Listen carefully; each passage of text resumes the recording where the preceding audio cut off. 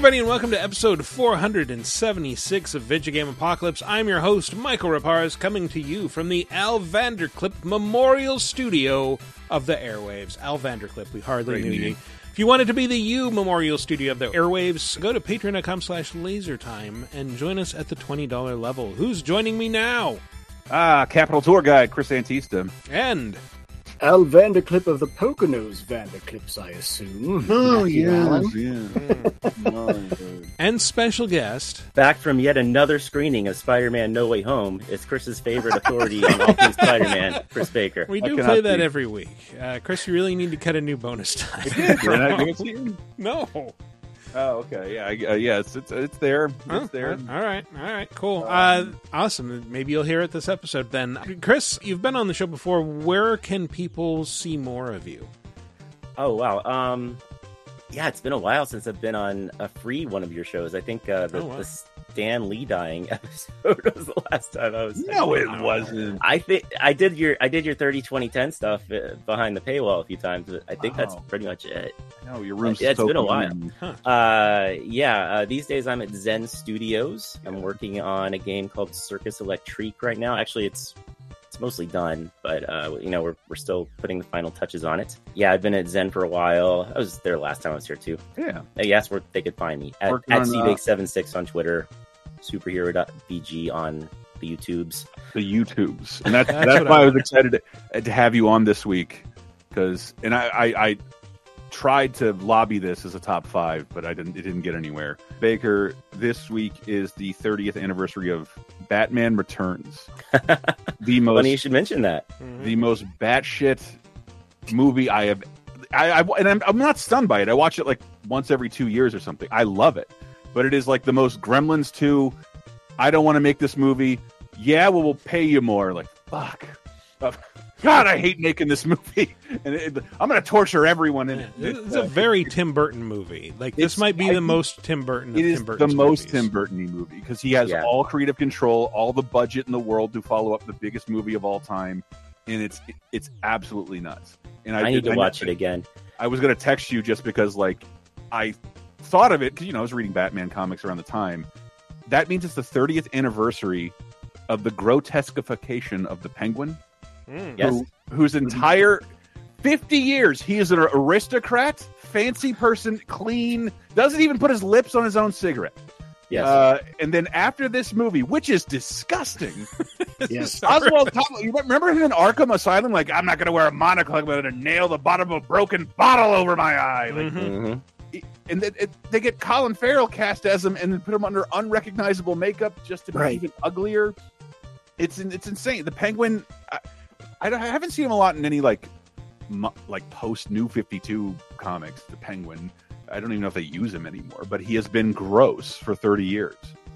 And there's that scene where they like stick the cigarette holder in his mouth and he immediately spits it out. Like, no, I don't need a cigarette's help to spew black bile everywhere for no reason. No, I want to bite an entire fish in my head and then make a vague rape gesture toward this woman. This is an insane film, and I can see why McDonald's in the studio is pretty mad. It kind of makes me miss the 66 Penguin. Like, his granddaughter is on Twitter. And she will post just behind the scenes pictures of him like in costume and stuff like that. Or Burgess Meredith, Burgess Meredith's granddaughter.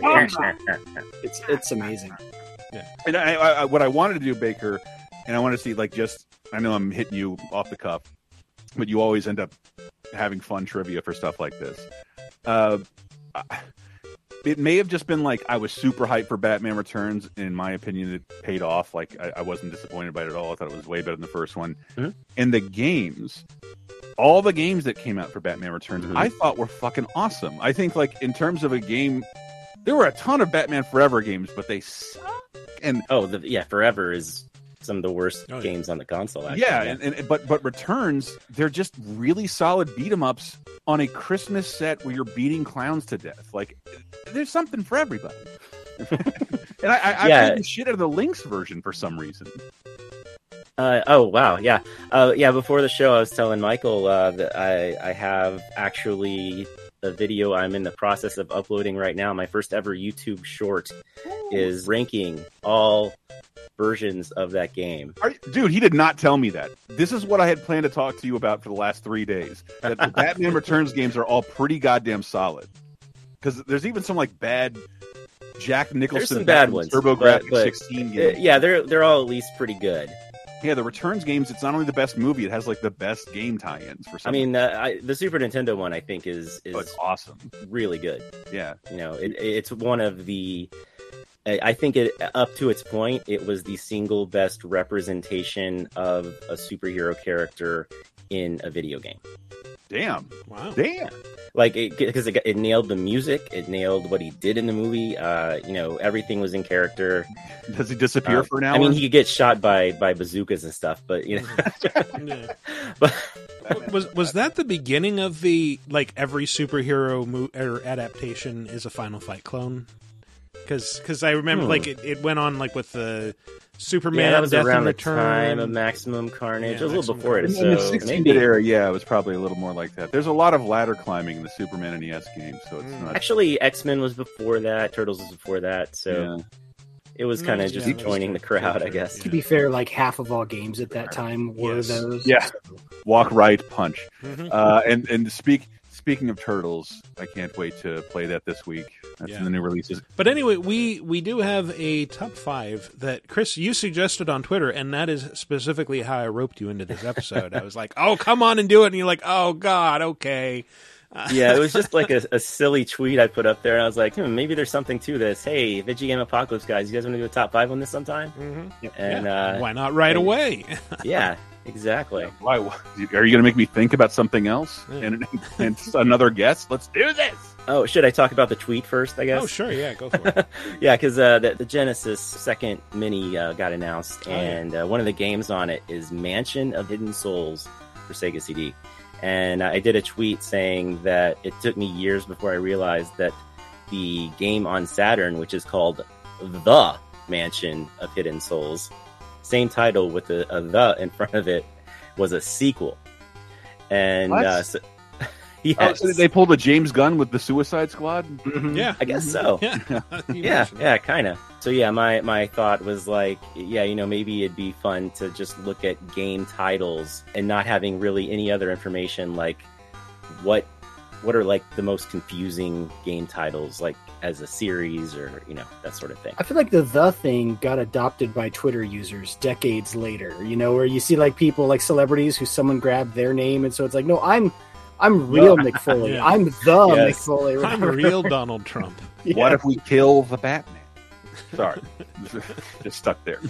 Yeah, nobody's going to want to see that movie. Let's kill it. The Batman is fine. I enjoy it. My favorite quote from the new Batman movie, one word. I love when the Riddler blows up what's his nuts around the neck because he doesn't get the answer right and he just goes, bye. It's so sick. 3, 2, 1, bye. I can't stop saying it to my cat. As you blow them up. I thought your favorite Riddler quote would be just like the signature Paul Dano. He like, has to do this in every movie. Now he's just like, Let's do like a Chewbacca impression. I mean, Batman. someone make that Chewbacca with like the Paul Dano over it. That'd be wonderful. It would work.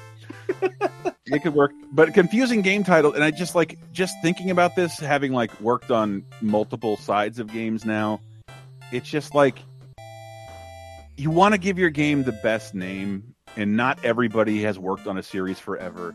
And almost none of these games were being sold at the exact same time. So, like in the defense of these people, it didn't make that much of a difference because like it wasn't competing with its entire 30-year legacy. It looks confusing for what do you want to call it? Armchair historians and YouTubers, people like us. There's also a point you sort of reach diminishing returns on sequel names where Yeah. like Oh, people by like entry 6, although Street Fighter 6 looks great, but like, you know, 5 or 6, you're just like, I mean, I can skip that. There's going to be how many more of these? I thought the most shocking one was Nintendo, like just throwing it out there was like the coolest move they made, Mario Kart 8. It's our 8th Mario Kart. We've never Yeah. put a number behind it before, and that's what we're calling it. Didn't they? And Seven everyone had one. understands that. Who cares? You don't have to catch up on the story of the last 7. Yeah. Mario Kart 8. Oh, I never. Yeah, I wouldn't know what was going on. I mean, what has Mario gone through? How has he developed as a character? Donkey Kong was murder. But I do like some franchises like get away from numbering and then go back to it. Like Mortal Kombat went away with like Deadly Alliance and like now we're back and we're Mortal Kombat 9. Well, 9 was just Mortal Kombat. Yeah. Dang it, Mortal Kombat qualified. And then it's never entirely clear. Wait, is it supposed to be Mortal Kombat 10 or Mortal Kombat X? Well, it's Are they not trying to have it both Jason ways? X. It's an old entertainment complex where they're just like, people don't like sequels. What can we say? We're going to spend half as much money on Beneath the Planet of the Apes because no one wants to see this twice. Except in video games, because everyone loves sequels. The most popular games are sequels. But I think it took them like 30 years to learn that. You do not have to keep doing this to distinguish your game. Well, I think in movies it literally is like the box office usually goes down unless it's a very successful franchise. Not in the usually last goes 20 down years. for like certain sequels. Yeah. Not Well, in the last 10 years. I tried to approach this as like, okay, if you're a layman and you don't know that much about these series and you're just presented with a list of titles, possibly out of order, would you be able to tell which one is which? Can you clearly determine like, okay, which of these games are connected, which ones follow each other? And like a lot of if these, you're on the worst game show in hell. Yeah, all right, please, Michael please Rapadas, don't make this a name, quiz for us. Please, no, don't. I'm the not going to fifth- make it a quiz. Don't name worry. the 5th Dynasty Warriors. And like, Yeah, it who will could do be it will be exactly the level of quiz it always is, which is that I play a sound and you guess what game it is. Thank goodness. Thank Which I've goodness. told you about beforehand, so it really boggles my mind when you can't get them sometimes. We were going to have to turn in our gamer cards. Mhm. It would have been tragic. We Yeah, never would be able yeah. to play video games. No, again. never. But anyway, yes, some of these just like go all convoluted. Like you said, they use numbers and then they start using subtitles and then they use subtitles with numbers and it gets ridiculous and Byzantine. But we will dive right into these right after this. Hey everybody, it's me, the raccoon that used to live under Chris's porch and used to be friends with these jerks until they dragged me back for one more promo and then used it for like 11 weeks without even telling me or giving me a follow-up call. But guess what? I found out about it, and through the magic of lawyers, I'm back, and I've decided to give them one more chance to actually switch it up every once in a while by having me back on to tell you, the wonderful listener, how to support these fucking idiots. Best way is to go to the Patreon, patreon.com/lasertime, and you'll find a bunch of stuff by these guys, bonus shows, spoiler casts that they've done over the years, but mostly you will be supporting them by giving them money and supporting me by giving me continued living space in which to harvest and hoard rat skulls. My many, many rat skulls that I leave in macabre piles for these people to trip over every so often. Also, you can just subscribe to us on your podcast app of choice, and you know what? Leave us reviews, 5-star reviews only, please. It says here I'm supposed to threaten you with something like staring at you or putting my rat skulls in your house instead, but that's infeasible, and really these assholes are on thin ice as it is. I don't want to get them in more trouble with you guys. Finally, and possibly most difficult, you can tell a friend about the show. You can crawl out from whatever bridge or rock you make your warren in, find another human being, shake them by the shoulders and say, listen to Video Game Apocalypse, and they'll say, what's Video Game Apocalypse? And you'll say, it's a show where some funny guys talk about video games, and they're like, what's a video games? And then you realize that you're shaking your old high school gym teacher, and your teeth are falling out, and it's a dream. My God, what have I become that I exercise such power on your subconscious? Anyway, once again, I'm being shooed away, so enjoy the rest of the show, jerks. And we're back to talk about what? What's in a name? confusing game titles. A miserable little pile of sequels. Let's begin Very with... good. That's very good. 5. I know this. This got me a YouTube strike. Sounds like a Western. Sounds like the Dirty Dozen or something. I used to love that music, and it used to be like any time like we're going to war on YouTube or whatever, we're marshaling all the nerds to go to bat against SOPA or PIPA or whatever. Like you'd hear this music. No one ever watched Laser Times videos, so you won't remember this. But I made I was trying to get 100 of my favorite video game idle animations together, and I don't know why, but I cut it to that song, and then I got a YouTube strike, and I had to like take it out and remove it, and it didn't work as well because it was all sunk to this song. So I still I feel like whenever I hear the song, I feel like we got in a fight somewhere. Well, it's good because that is the theme music to Battlefield 1942, which was a just crazy free-for-all team deathmatch game where, like, you're playing in World War II, and it's a rugby scrum to be the first to get to the planes and the tanks. And did someone else get to the plane you wanted? No sweat. You can sit on the wing and with all your friends and just ride around like that. Or you can get like a I don't know, World War II, a turret thingy. But it just like so many first-person shooters had capture the flag modes, but that's like what Battlefield was because of how many people it allowed. I think it started out as 16 versus 16, which at the time was fucking nuts. It was big for the time. Yeah. It was huge, and I just remember like this is the time when like Battlefield and Counter-Strike were so huge. That's when even in my small town, a bunch of internet cafes started opening up, and I played in a Battlefield tournament, 1942 tournament. Yeah, I mean the other thing Battlefield was known for is, other than just being a first-person shooter, is the vehicles. Like it's a combination of on-foot first-person shooting, and then like the vehicle stuff. It's pretty fun in a variety of vehicles too. Like you can get in planes in addition to a Jeep or whatever. And the theater of war changes with each installment. So why is this confusing? Because it goes from Battlefield 1942 to Battlefield Vietnam to Battlefield 2, which is modern combat, to Battlefield 2142, which is future, and you've got mechs and shit. Then Battlefield 1943.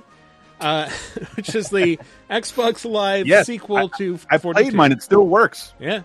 Battlefield 3, where they added a storyline. Why do that? Battlefield 4, where they continued that storyline, and now it's even more modern combat. It's in the near future of 2020. Well, here's a quick question on 3. Which one is that a sequel to? What was 2 Nothing. at that point then? Yeah, Nothing. 2 was just the free-for-all modern combat one that I think technically it beat Call of Duty to the punch. 3 was Battlefield's like kind of return to prestige. Like, oh shit, this looks really good, and everyone was really pissed because it had no single-player mode. Because now I feel like we're like 4 years away from Call of Duty launching without a single-player mode. Like you got to pay extra for it or something. But it seemed weird because Call of Duty fans were half and half. I think Steam sold them. You could download them separately because not everybody needed both. And Battlefield 2042, which Michael's going to get to, no single-player mode. So I mean, there is a single-player mode, and by that it's bots and multiplayer levels. That is it. There's no story. There's no cutscene. Nothing changes. Yeah. So Battlefield 4 also added a new character named Irish, who was voiced by one of my favorite actors. Target down! Clear! Standing! Okay, back to the car! Pack, bust the window! Hannah, shut the emergency brakes! On 3! 1, 2, 3! We're getting there! That was close! We gotta get off this bridge. It's too dangerous. We are not gonna leave you behind! No one gets left behind! Push! So that is Irish leading your squad to try and get you unpinned, because you're pinned by a car against the railing of a bridge, and they're pushing it while this massive typhoon is like blowing cars past you. And that is Michael K. Williams. And he reprised that role in Battlefield 2042, which I think is set like 20-some years later. Is that his last role? I think it is. It came out posthumously. Like, he had already died by the time it came out. That made me a little sad. Recent. I remember when I played the game, I was like, "Oh gosh, he just passed like a month." It was like a matter of months. It was Omar. Yeah, missed that guy. Oh well. Yeah. But Battlefield 4 gave way to Battlefield Hardline, which was trying the cop game. Yeah, the cop game, the cops and robbers, and it was, I think, Visceral's last official game. Yeah. It kind of maybe sank the studio a little bit. Then they decided it was time for a reboot, so they went with the not at all confusingly named Battlefield 1. And why Which was is a great game, but yes. Do you remember how excited people were for that? Like, oh my, finally we get to play in World War I. I'm like, did school teach you about World War I? This is a terrible Is that the one that introduced horses? Yes. There was like I know very little about the Arabia Battlefield series. series. You have as like my the lack guy of riding on the back of a familiar- horse I knew with a that! flamethrower. Yeah. World It's War the one that One really shows had you a- how much tank combat sucks. You had a 50% chance of being shot or stabbed and a 100% chance of dying from both. Like it's an ugly, dirty war. Yeah. But, I remember the take sequences in that game were just like terrifying the whole time because tanks were not as advanced as they were in World War II, and you're just like, oh no, we are a moving target that is well, we can't do much. Like it took an interesting tech, which was like it had multiple shorter storylines, and one of them was you're just like this tank crew, and you're trying to babysit this stupid gargantuan monstrosity as it rumbles around. I really Great liked movie. I didn't play any of the multiplayer one. I just played the campaign and I loved it. Yeah, but I think Battlefield 1 definitely stepped up the quality of the writing that we'd seen in the series. The war is the world, and the world is the war. Welcome to War But World. behind every gun sight is a human being. We are those people. We are the jaded. We are the naive. We are the honorable and the criminal. We are the bound for legend and the lost to history. We are the knights of the sky, the ghosts in the desert, and the rats in the mud. And as he's saying all these things, you see different characters that are going to be in the story. Which is crazy for me because I'm going to guess I probably spent several hundred hours in the Battlefield series before this. Wow. And that like no character was ever seen talking until 3 or 4, and then 1 was just like, holy shit, people have names now. They are really trying to pair themselves with make some Call of Duty parody here. Are we skipping over the spin-offs that were like I think before 1? Yeah, Yes. Battlefield Bad Company and Bad Company 2. Yeah. Battlefield Heroes, the closed free to play. That too, those two. But trying to stick with quote unquote mainline entries, kind of. I guess Hardline was sort of a spin-off too. But Bad from Company was I didn't get They why were that was a spin-off. hold on. They were trying to make Battlefield an annual franchise, and then I think they realized we don't have Activision money. We can't make 3 and 4 every year. We're going to have another team doing something else. And Hardline might be the most flawed yet interesting game. A modern game set in LA, which is just a heist game. It probably would have succeeded more if they called it anything else. Instead, it just pissed off Battlefield fans. And it's like, this is propaganda. And it's like, well, it's about a cop who becomes a criminal because he's being kept down by his corrupt It's still colleagues. capture the flag at its heart. Relax. But it was also like one of the first games where it's like they modeled the faces of like every actor in this, and not just like the big name actors that they'd attached in lead roles, but like I think Fred Tatasciore, who's like this really prolific voice actor, is in it, and his character looks like him. It's weird, but great to see. Yeah, I saw Fred Tatasciore once at a game convention, just randomly talking about how, like the Pong era of game consoles, you had to put the little sheet on your TV to play those. It was just like a funny random moment from the Hulk. Oh wow! Okay, neat.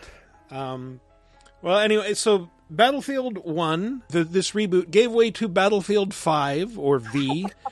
And this is the only one of the single numbered ones that was not a sequel to, there's like 2, 3, 4, they were all modern combat. 5 was World War II again. And again, story driven. And then Battlefield 2042, which was a sequel to Battlefield 4, and then it had Irish and was like, again, near future.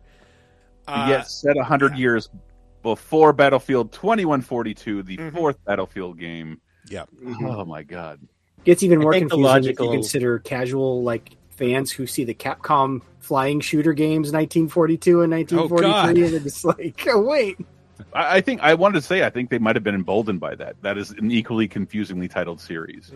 When I think it was the last game, XX, right? XX, yeah, because they ran out of years World War II existed. 19XDX. So they had to just do 19XX. But I think Battlefield, because I consider it a different game, but it was definitely an expansion. Battlefield Vietnam. It is a different game. It was standalone. There was a Vietnam expansion for Bad Company 2, but I'm not sure. But I trust Wiki Parez. That's not how I remember it, but I could. The only game that uses the same soundtrack as Trump rallies. Fortunate Son by Creedence Clearwater. It was all stolen from like 3 movies. It was but they also had like Fortunate Son, which is like, man, if my multiplayer game's gonna load for 4.5 minutes in 2001, I want to hear Fortunate Son for as long as I can. Because yes, whenever it's played on television, they cut out all the angry. I'm not gonna go die in your war, rich man. Yes. They cut all that shit. Some folks alone. That was always the irony of Trump using it as like, you don't know what this song's about, right? Like, you should also play "Born in the USA" by Bruce Springsteen. He probably has. Wouldn't surprise me. But anyway, the series was a lot of fun. It's very confusing if you try to. What's the last Battlefield game? 2042. Oh, that's the last one. Mm-hmm. Yeah. Okay, and that was just a few months ago, I think. Which I hate to say this because this will make us feel crazy and old. That is a near future game, like Ubisoft Clancy style. 2042, near future. Yeah. So the last one was 5, right? The last numbered one. And 5 which followed 1, Chris. Here's what I'd like 6 to be. I would like for Battlefield 6 to combine the 2 conventions and to take place in the year 6. Yes. That'd be great. That'd be great. Jesus is going to kindergarten. Yeah, exactly. Just base it off of Rise, Son of Rome. That'd be cool. We love this concept. We got it from this place, Germany, which hasn't been invented yet. This is kindergarten. That's the German kindergarten. What would Germany have been called back then, Michael? You would know that. Germania? I don't know. Well, this is like... Anyway. It was Deutschland. I don't know why we changed the name. It didn't even go. It is now. It's still Deutschland. Yes, anyway, let's move along to something even more confusing but much shorter. Number 4. They, Victus. Suffering to the conquered. Ironic, now I was the one suffering. Not anything as pedestrian as physical pain, rather the cruel jab of impotent anger. The hunger for revenge. I didn't care if I was in heaven or hell. All I wanted was to kill my assassins. Sometimes you get what you wish for. Gravelly-voiced Shakespearean actor is waxing rhapsodic about his cruel fate. What could this possibly be? It's so confusing. I don't know whether to refer to it as the Legacy of Kain series or the Soul Reaver series. Okay. Yeah, so... Yeah, or the Blood Omen series. Yes. Because the first game was Blood Omen Legacy of Cain. Yes. Then Legacy of Kain, Soul Reaver. Then Soul Reaver 2. Then Blood Omen 2. Legacy of Kain Defiance. And then Nosgoth, which... Yeah, it's the Nosgoth series. Yeah. We can all agree. We're just going to call it the Nosgoth. It's the Nosgoth series. Now, Nosgoth was never officially released. It was just went into open beta, I think, and then was shut down. Yeah. I love Soul Reaver, and then I'm like, there's a universe around this game, and I can go see and play, and then I look back and I'm like, I'll never play those. This is totally different. This is an amazing game. The first Legacy of Kain game is really tough to go back to and play. It's it's like a top-down perspective, and like it's 3D rendered. I seem to recall terrible load times with that game. Oh god, in PlayStation, it was the absolute worst load times I think on the platform that I remember. But compelling story, and I think it was worth revisiting in the Soul Reaver series, which became a 3D environmental and traversal game. Yes, it was advertised as a Zelda killer. I remember that, and everything it was one of the few games that came very close. This was really good for its time. It might have been one of the best games on PlayStation. I feel like 1. Zelda killer back then just meant 3D block puzzles, and people called it a Zelda killer. It was sort of like a free roaming RPG. Where you unlock new tools and get access to stuff, whatever. But it had the other vision too, right? You could see the Nether realm type stuff, and that was always cool. You see the souls. Basically. Yeah, you could see reality, and then you could see the spirit world, and you could actually go between them after a while. At first, you could only make that transition by dying. Yeah, and I would just want to say the load times on the first Legacy of Kain. I remember the pause screen took about 30 seconds to load. It was that bad. And this was that always written by Amy Hennig though? Wrote Yes. the first one. Yeah, I believe so. She wrote most of the series, if not all of it. I think up until Defiance, but and then second game beautifully fixed the load times to the point. I think it might have been the first game where I heard the developers say people should never be aware of a loading event. It should constantly be streaming off the disc, or you should be covering it up with cutscenes, whatever. Speaking of Amy Hennig, too, to me, that was when I first realized there were people with names dedicated to writing video games.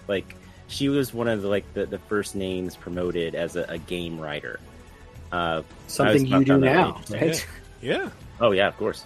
Yeah. Was she an inspiration to you? I mean, anyone successful in writing is an inspiration to me. So in that sense, yeah. I will admit I haven't played these games. I've always wanted to. I just never got around to it. I'd say just watch the cutscenes on YouTube. Probably that's you're going to get a lot out of that. You know? Yeah. It surprises me just how dormant this franchise is, because it was huge. Yeah, it was huge for a few years, and then it just completely went away. Nobody cared anymore. Would people care if it came back, or is it been I'm not too sure. long? Maybe if it made a big vampires splashy. Yeah, vampires are kind of passé now. Yeah. So I believe this is owned now by Embracer, right? This was part of that acquisition from Appropriate. Eidos and Square Enix. So yeah. Oh shit, that's right. It was Eidos. Yeah. So this could technically come back if Embracer wants to kind of evaluate. They own so much now, and that's sort of their deal, is reviving franchises. I love Soul Reaver. Yeah. And that was the first game I remember finding more information on the internet than I could find in a magazine. Because this is 2000. I don't know. You probably reviewed it, Baker. Jesus. It would have been 2002 or something, somewhere around there. And then there's the first Soul so many Reaver? great websites. Soul Reaver was, Yeah, I want to say, late 90s. Yeah, 98, 99, somewhere in Yeah. there. I got it on the Dreamcast, so it would have had. Yeah, I to be played it on the Dreamcast, so that's Yeah. why I was thinking it had to be past 2000. I think it was on Dreamcast after it was on PlayStation. Ah, okay. But yeah, there's all these. I don't know who leaked it, or all these cut level elements. This was supposed to be a much, much, much bigger game, and that sort of became the roots of Soul Reaver 2. And it was the first time I saw anything like that online. Normally, when you get that kind of information, it's in a sidebar in a magazine with a microscopic screenshot. Or normally it's 30 years later. Yeah, you don't find out about that stuff. And it made me I think I'm going to start looking into more game stuff on the internet. This internet thing, it might have something. I actually think the Dreamcast thing, it was part of the reason Soul Reaver, I'd say, is when the franchise sort of took off. Oh, and I think sure. it benefited from that, hey, this was one of the superior Dreamcast ports. It looked so good. Everything looked like Tomb Raider, and by that I mean 20 frames a second. And when you got Soul Reaver on the Dreamcast, it's not HD, everything's crisp, but it moves really fast. And I haven't seen a platformer do this. And this dude has a shitload of powers and can scale an entire 80-foot cave in 10 seconds with all these wonderful maneuvers. I was obsessed with it at the time. Yeah. So I think part of the deal is that, the first Soul Reaver, that's the one everyone played, which, by the way, continued to set a very high bar in terms of voice acting. Oh, yeah, totally.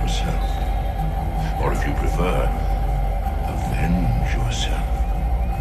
Settle your dispute with Cain. Destroy him and your brethren. Free their souls and let the wheel of fate churn again. Use your hatred to read their souls. I can make it possible. Do it. Become my Soul Reaver. He said the name, he wins the prize. Death. Mm-hmm. That is, by the way, Tony Jay, also the voice actor for Dom Frollo in Hunchback of Notre Dame, the Disney version. I was thinking of Ricky Jay, the magician, David Tennant actor. We've had this conversation before. Oh, man, have we done this already?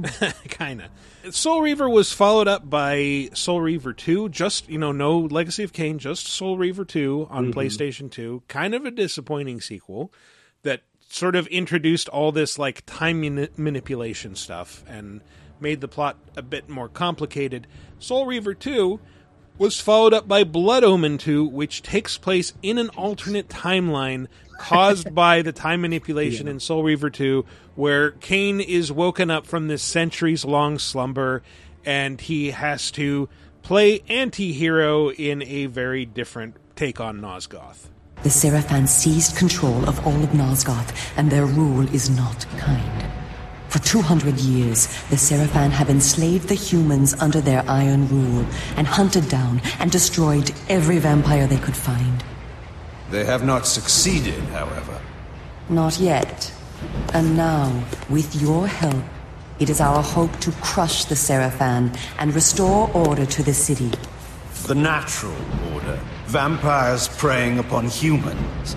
Naturally. I mean, look, if you're going to be a Zelda killer, you have to also have a broken timeline and alternate histories and stuff, so it makes sense. Yeah, absolutely. It's just a little foolish basing your next game on a wild thing that happens at the end of the other game, which you're assuming everybody played to the end, which we always did because we were kids and didn't have an income. And I was still someone with a bad income here, but this is also when I started pirating things. So I didn't have to finish anything, feel obligated to finish anything at this point. So I didn't get to the end of this and like, what is this? Why do I have to read about where this went? What is Blood Omen? I've never heard of it. Yeah, it was the original title for like the first game, and then then we had Legacy of Kain Defiance, which let you alternately play as Kain and Raziel, and finally put a period on the series. Yeah, I learned all that from the internet, but it was just kind of astonishing. I think this team found something different and named it something new so they could start fresh without all the baggage of its franchise. And then totally like, when do we bring our old franchise back too? Why don't I just be both Mankind and Dude Love? That's what they said. At the same time. In the same Royal Rumble. Yes. And then I actually, what people always talk about, like, should we revive this franchise? No, they closed the book on it. Like Michael said, they sort of put a period on it. Like I find it sort of refreshing. Like they told the story they wanted to tell. If you want to make, talk remakes, fine. Like tell that story, maybe clean it up because it got a little confusing. Yeah. No, I'd totally play a remake of the first Blood Omen Legacy of Kain because that game looks like shit now. But not every game needs, 7, 8 sequels to keep telling a story. Just like, no, you told your story, you got in and out, good for you. Yeah. But for Soul Reaver, I'd love a really violent Banjo-Kazooie. Who wouldn't? It'd be really. I feel like you could take that world and do something with it that you obviously couldn't do back then. Just graphic wise, like add the color blue or pink. Yeah. Yes. Sure. Really good boss fights in that series, by the way, also. But we should move along to something that's going to be a little bit samey. Number 3. With something we've already talked about. Good news first. The world's in great shape. We've got a civil war in Russia. Government loyalists against ultranationalist rebels. And 15,000 nukes at stake. Khaled al-Assad. Currently the second most powerful man in the Middle East. Now, word on the street is he's got the minerals to be top dog down there. Intel's keeping an eye on him. And the bad news? We've got a new guy joining us today. Fresh out of selection. His name's Soap. The bad news is me and the boys are taking a piss every day on Amazon Prime. That's all I can hear. That Cockney accent I don't even believe exists. It sounds like he's just like close enough to Jason Statham, but not enough to get sued. He's like, I don't mean to sound so much like Jason Statham, but I'm going to break down everything like Jason Statham does. Because Jason Statham has a copyright on Jason He Statham's probably accent. brought it up politely in a meeting by putting his hand up slowly. Oi. One question, love. So, if you haven't already guessed from the name Soap, this is Call of Duty. Calls of Duty. Call of Duty. I remember finishing Call of Duty 3 times, and then our boss was making fun of the name Soap McTavish. I'm like, who the fuck is Soap McTavish? Like, oh, who cares? Hey, is this one of those games we always say Call of Duties, but shouldn't it be Calls of Duty? I guess it should. Yeah, I got in trouble the last time I commented on Call of Duty's name. I think you get around that question by saying games. Call of Duty games. Call of Duty. Sure. Call of Duty was a World War II franchise, and then I played several of the games that are like, we got to destroy this entire third world country to get this hard drive. I'm like, was that your duty? Really? Maybe spelled a different way, but yes. Yeah, at the PlayStation Magazine, we always had the grammatical issue of if you say Final Fantasies, is it a Y with an apostrophe S or is it an IES? Because you're messing up the brand name. It would apply to Call of Duty. Never apostrophe. That just makes it possessive. Or just an S. Yeah. I think we just avoided it. We said games. I was going to say that was games. When I worked at PC Gamer, they wrote this whole Bible. I'm like, well, I'm going to avoid ever needing to consult this by not doing those things. Well, that was like, I don't know if you guys ever had like, using passive voice, big taboo in online writing. And so you would just like rewrite entire paragraphs to avoid using passive voice. Like, well, fine, I can't think of how to change this sentence. So I'm going to say something else. And it's fun. The Elmer Fudd cop out, if you will. I didn't know you knew that much about our jobs, man. Jesus Christ. I had to he did it for briefly like at Fandom, remember? No. Yeah. That's practically how we met. That doesn't tell me anything. And I should bring this up now. Matt, I'm going to need you to delay your birthday. Okay. One day so my that... thing my thing didn't come through, and I'm going to need you to schedule it sometime for next week. I think Thursday. Okay. But if it makes me as young as you, I'd be happy with that. As young as me? Yeah, you're young and compared to Michael and I, you're like a year. High cholesterol and a bloody butthole. What the fuck? Like no one's drinking the fountain of youth expecting to come out like me. Well, then there's Baker, who will always look 17. Ridiculous. Are you dyeing your hair? Tell me for real. No. Jesus, he looks good. Liar. All right, you're listening to Birthday Apocalypse. You can see it. There's some great. No one said happy birthday to Matt. This is out on like. That's true. Well, it's a day after we're recording, but happy birthday, Matt. I was trying to sneak it by the listeners. Nice. Hopefully, someone will draw another picture of you and Toast together, Mr. Toast. Oh, that was fantastic. Stephen Toast. But Call of Duty. Getting back to this, Matthew Allen, happy birthday! It did have its own completely 40 sky high. Sorry. Did have its own completely different style of English accent before we got to Modern Warfare. Well, goodness me, Americans made quite a racket, didn't you? That's quite all right. I can still walk. Captain Price, Captain Foley. Where's Major Ingram? They moved him to a camp. Don't worry. I overheard well. Let's file in. We're getting out. That's the original Captain Price. But Call of Duty, the first game, did something interesting in that, like, it was awesome. Like, we didn't really have a lot of World War II games prior to, like, Saving Private Ryan, and then Steven Spielberg went and helped create Medal of Honor. Mm-hmm. And that sort of kindled this interest, and Medal of Honor became a juggernaut, and along came Call of Duty to be the competitor, and they did something Medal of Honor didn't do, which is look at a perspective other than that of Americans. Yep. In fact, we got to play as Soviets, I think, fairly late in that game, but I think, took heavy inspiration from the movie Wolf at the Gates, to the point where they had... Enemy at the Gates. Enemy at the Gates, I'm sorry. Thank you. I wiki parse. You did. Congratulations. Victory laugh. I'll be back in a second. Here's your sound effect. The man with the rifle shoots. The man without the rifle follows. The man with the rifle is killed. The man without the rifle picks up the rifle and shoots. When the man with the rifle is killed, the man without the rifle picks up the rifle. You carry the magazine and pick it up when he's... Comrade, what do men with bears do? Where do we walk? Behind the man with the rifle or no? Just trying to be Russian and think of Russian things. I don't know. Kind of hard to. Did you guys cheer for back when Russian Call of Duty was new? Did you guys just see it as like a wannabe Medal of Honor? Because I did for a while. Absolutely. Yeah. Well, it was sort of like, but it's doing all these bold things that Medal of Honor isn't doing. It's really shaking up the formula. I remember it so vividly because it harkens back to a different time. A friend of mine called me and like, dude, I downloaded this game, the Call of Duty demo. I'm like, oh, that Medal of Honor ripoff? Like, no, you need to come over here and see it. And he's doing all the stuff that Medal of Honor doesn't do, including like a lot of commanding your squad kind of stuff, which the series has almost completely abandoned. Yeah. Certainly not Normandy Beach, because they both did Normandy Beach. And they were also like, you will never have to open a door in our game. Right. And then, like, fuck that, let's breach all the doors. Door breaching is a major gameplay feature now. It's one of the hardest things to do as a game dev. Doors suck. Doors are like so hard. There's no internet. Our friend has the better computer, and so 6 people showed up at his house to watch the Call of Duty demo live on a 4x3 CRT monitor. Well, that's what I remember is Call of Duty was a PC tech showcase for like the first two entries, and really it was HD and Xbox 360 that it got was it Call of Duty 3? No, it was 2. It was a launch game on 360. It was 2, you're right. Yeah. It was 2, but that's where you're like, "Oh wow, like this has gone from a PC tech showcase to now this is I want to show off my new console's HD. I'm going to put in Call of Duty." So I'm going to read off these titles. Brace yourselves.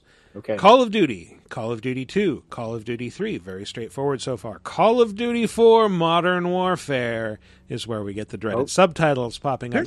There's more in between though. You skipped World of War, which is after 2 and before 3. Yeah, it got even worse before that. There were also the Xbox One, the original Xbox. Yes, one there was the big red ones. I'm counting those as spin-offs. Yeah. Okay. But so Call of Duty 4 Modern Warfare, Call of Duty World at War was Call of Duty 5, and it went back to World War II after Modern Warfare. And we got Call of Duty Modern Warfare 2, then Call of Duty Black Ops. It was Call of Duty 4 Modern Warfare. Yes. And am I incorrect? There's been at least over 10 games called Modern Warfare, the Call of Duty series. We'll get into that. Sorry. But so Call of Duty Modern Warfare 2, technically Call of Duty 6 Modern Warfare 2. Yeah. Then Call of Duty Black Ops, which was Treyarch. Treyarch, yeah, thank you. They CODWOP. Finally got out of like, okay, we're not doing World War II anymore. Now we're doing like 1960s SOG going into like Black Ops during the Cold War. And then Call of Duty Modern Warfare 3, which closed the book on Modern Warfare. Then Call of Duty Black Ops 2, which was in the near future. Call of Duty, and was all about like, oh yeah, we got like David S. Goyer to write the script. And right. We got him to ruin the script. And what you're starting to see here, though, is the title was actually tied to the developer.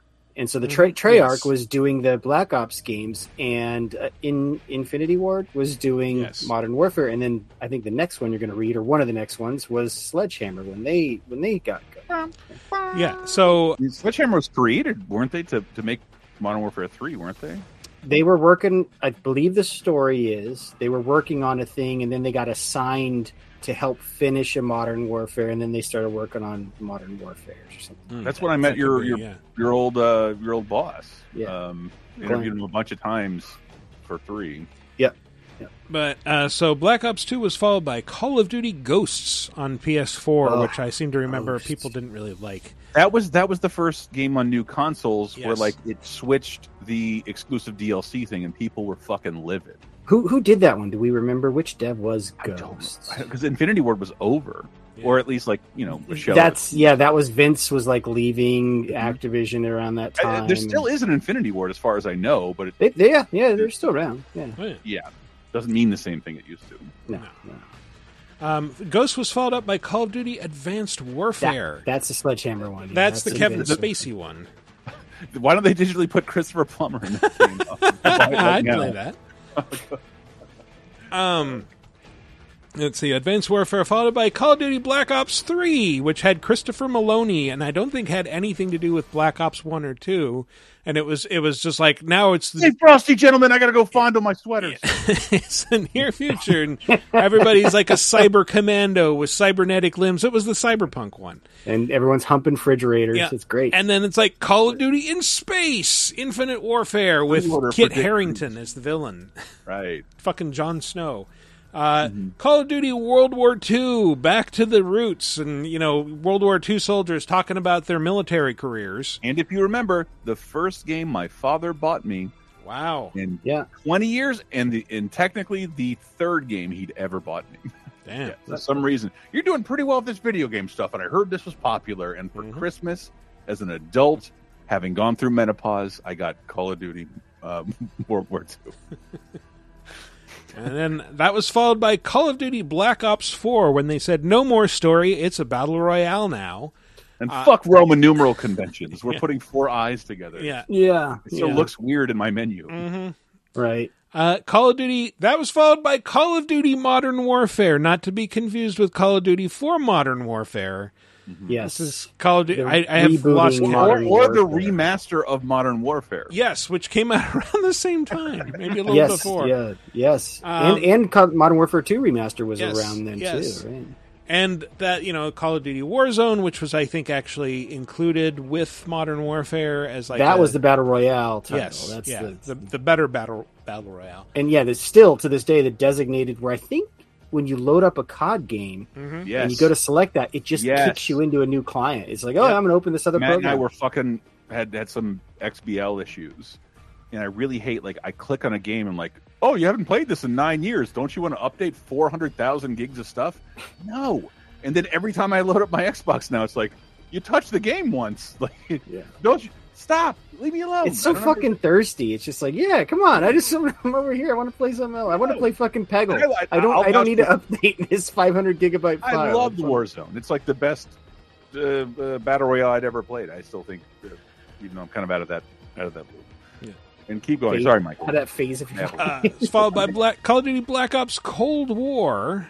And then Call of Duty Vanguard, which back to World War II again. Mm-hmm. And now Call of Duty Modern Warfare 2, not to be confused with Call of Duty Modern Warfare 2 Arabic numeral. This is Call of Duty Modern Warfare 2 Roman numeral. No, did they actually change the numeral to English? They did. I bet. Okay, so having worked at Activision and knowing legal and how strict they are, I bet that is a legal thing with trademark and maybe being able to register a logo and stuff like that. It's like, we had to do that. And as far as I know, like, they'd used the Modern Warfare title about 1 billion times, ports, and especially mobile. And right, there's like an exclusive Wii game with Modern Warfare in it that you would never want to play. Call of Duty Reflex, I want to say. God, I wish it was dead. Was there ever any like 3DS Call of Duty stuff? I believe so. There was definitely a Vita one that I played and was not very. I mean, it was okay, but it's like this isn't really a Call of Duty. Is that the one that was made in 4 months or something like that? Like, yeah. Yeah, it was at also the bottom of the submarine in the Ukraine, just like that's why it's all set there. Released around the same time as a disappointing Resistance game for Vita, I think. No, you like that game. No, Sorry, I liked the Killzone one for Vita. Oh, you did? Yeah, sorry, yes. Yeah. I can see why you'd get him confused. I always used to get. I always got those two franchises confused. Like I always did. Like, sorry. Yeah, when are we going to talk about the Killzone Resistance franchise? Only franchises I'm glad are dead. I get them confused all the time. Yeah, the Halo killers are dead. Mm-hmm. I do love Call of Duty games, but it's gotten a bit murky even for me. Like I stopped. Like there was a point where like I played them religiously every year. Yeah. Got through the story like in 1 or 2 sessions and loved it. And it's just like it's kind of gotten out of hand. Is this like a secret drug habit of yours? Because you don't ever talk about them on the show. Are you secretly playing COD campaigns? Talked about them Michael and I have been doing this for years, especially when we like. Activision was pretty good about sending like the whole office copies of Call of Duty back in the day, and we'd all play it like the first night. We'd all blow through it and yell about it the next day and see what we could write about it. We did it all the time, dude. That's what I love about those campaigns, though. Like they're like 10 hours, 12 hours, very manageable. You can play them over a weekend, and then you're done. And then if you want to, they are so. I wish I could. I can't be very elegant here because I haven't played it. I played Vanguard. And I played a lot, like dozens of hours of Zombies, because I love the Zombies. Zombies is great. Yeah. And I wish they would sell it to me for $20 instead of making me pay for their multiplayer and campaign modes. Nope, it's packaged. But I played the campaign modes the last 3. I'm like, these are so boring and dumb compared to like every other open world shooter everything is stopped to tell a story or put in a load time. Well, that was the thing about Modern Warfare 2019, I'll call it, the reboot there of Modern Warfare. The campaign was really strong, like, and that was sort of a return to form for them. Well, I hated Vanguard and I hated Cold War. I really did. A lot of people didn't like Vanguard. I like Vanguard. I swear to God, I am holding binoculars more than a gun. I hate this story mode so much. I hate it so much. Yeah, fair enough. But yes. Those titles are all over the damn place. I don't. No. It seems like, but that's the Rambo prospect. Like we could lose the Call of Duty moniker because Modern Warfare makes a lot more sense unless you're doing something old school or something in the past. I feel like Call of Duty at this point has become more of a brand than a series. Like it's like Tom Clancy's. There you go. It's Activision's version of Tom Clancy, where it's like, this is like Tom Clancy's Black Ops, Tom Clancy's Modern Warfare. If it was called that, it would be less confusing because these would all be like their own series. But since it's all part of one big series, it's a little daunting. I want to say, wasn't that part of the whole drama of like Vince? I forget the other guy's name. I'm so sorry. Who left when they left Activision? It was like they just wanted to call it Modern Warfare, or like I think that might have been one of the issues. They fought to not be in World War II to make Modern Warfare, and it almost lost. I think they said they almost lost their jobs fighting hard to make a not World War II game for a Call of Duty game, and then didn't really get much thanks for it. Like, when are you going to go back to World War II? Or like, I don't know, but they were clearly not very satisfied, would kind of leave their company a few years later. And then started Respawn. And Respawn. Yeah. Apex Legend and the great Star Wars game. And Titanfall 2. Fantastic. Titanfall 1 and 2 are great. Well, now Vince like heads up most EA development. You know, he's in control of the Battlefield series. Yeah, he oversees like most EA development. We haven't seen a Battlefield game under his gaze yet, but like, and by gaze I mean his squadron of gay guys. Right. Yes. No, I mean, sorry, I just hated that I didn't like the phrase I used. Under his gauze. Happy Pride Month, everybody. God, I suck. Let's move along. Speaking of Respawn games, Number 2. This is too easy. Now to get to my ship.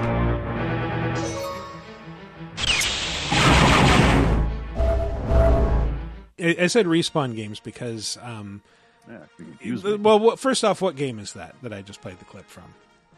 That's Dark Forces, right? Yes, that's Dark Forces. Yes. And as we were talking about this, we were trying to decide, should we make this about the Dark Forces / Jedi Knight series, which is very confusing but short, or the Lego Star Wars series, which is also kind of confusingly titled.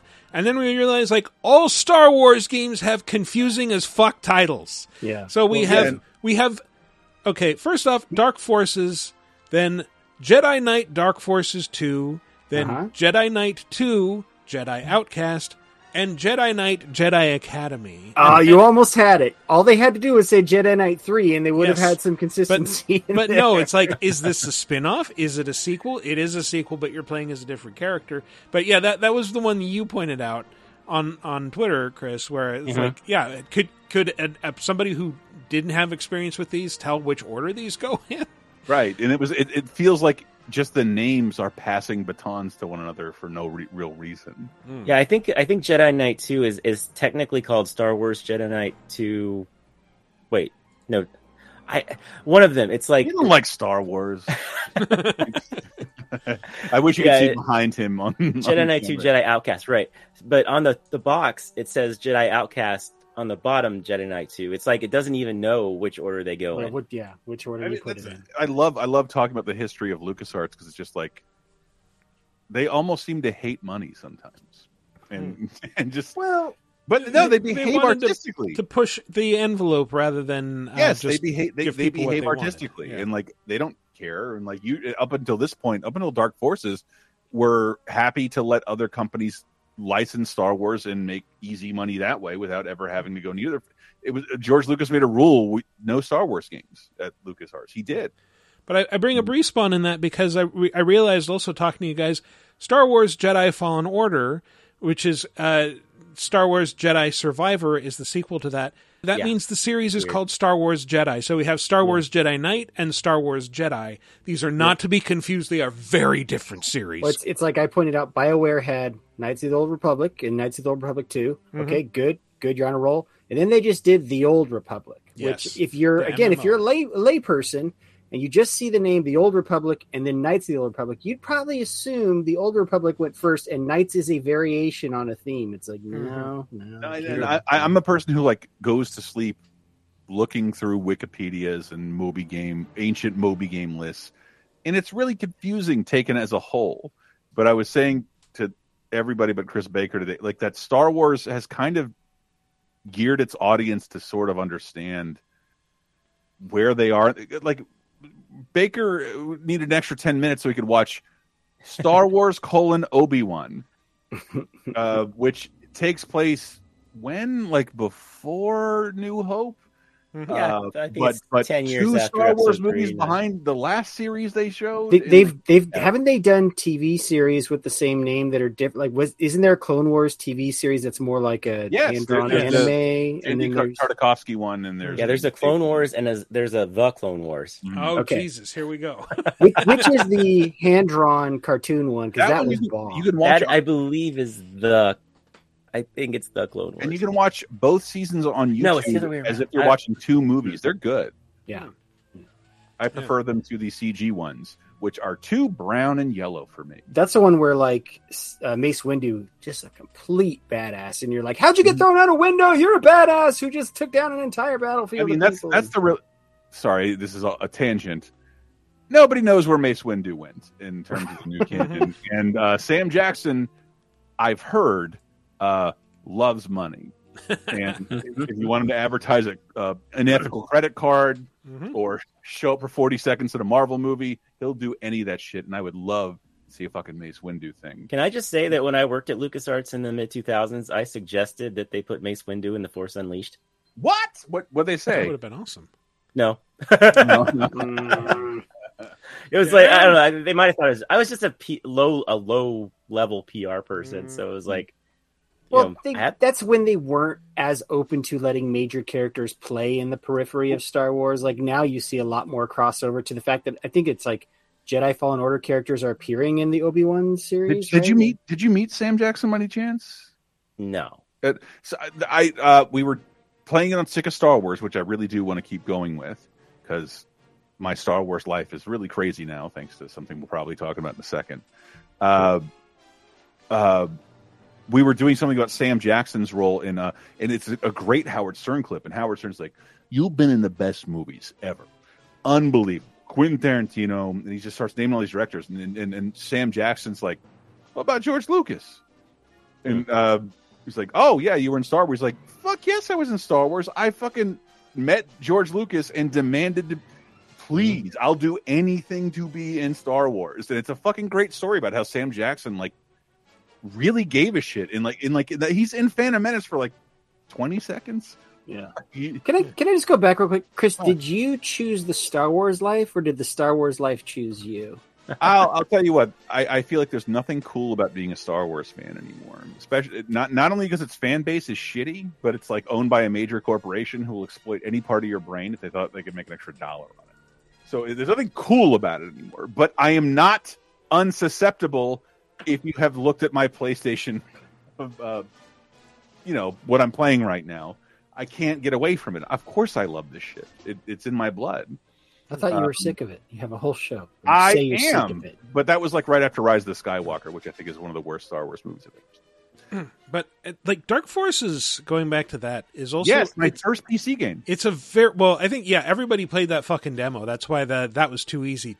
Need to get back to my ship. My first PC CD-ROM game, and I just want to point this out. I think it is the exact same age as Internet Explorer that died today. Damn, that's your first CD-ROM game, not Myst or Seventh Guest. Or... No, I saved up all my money because I thought you would I'm gonna fucking play as the Stormtrooper, not realizing he was shooting at my character. Mm-hmm.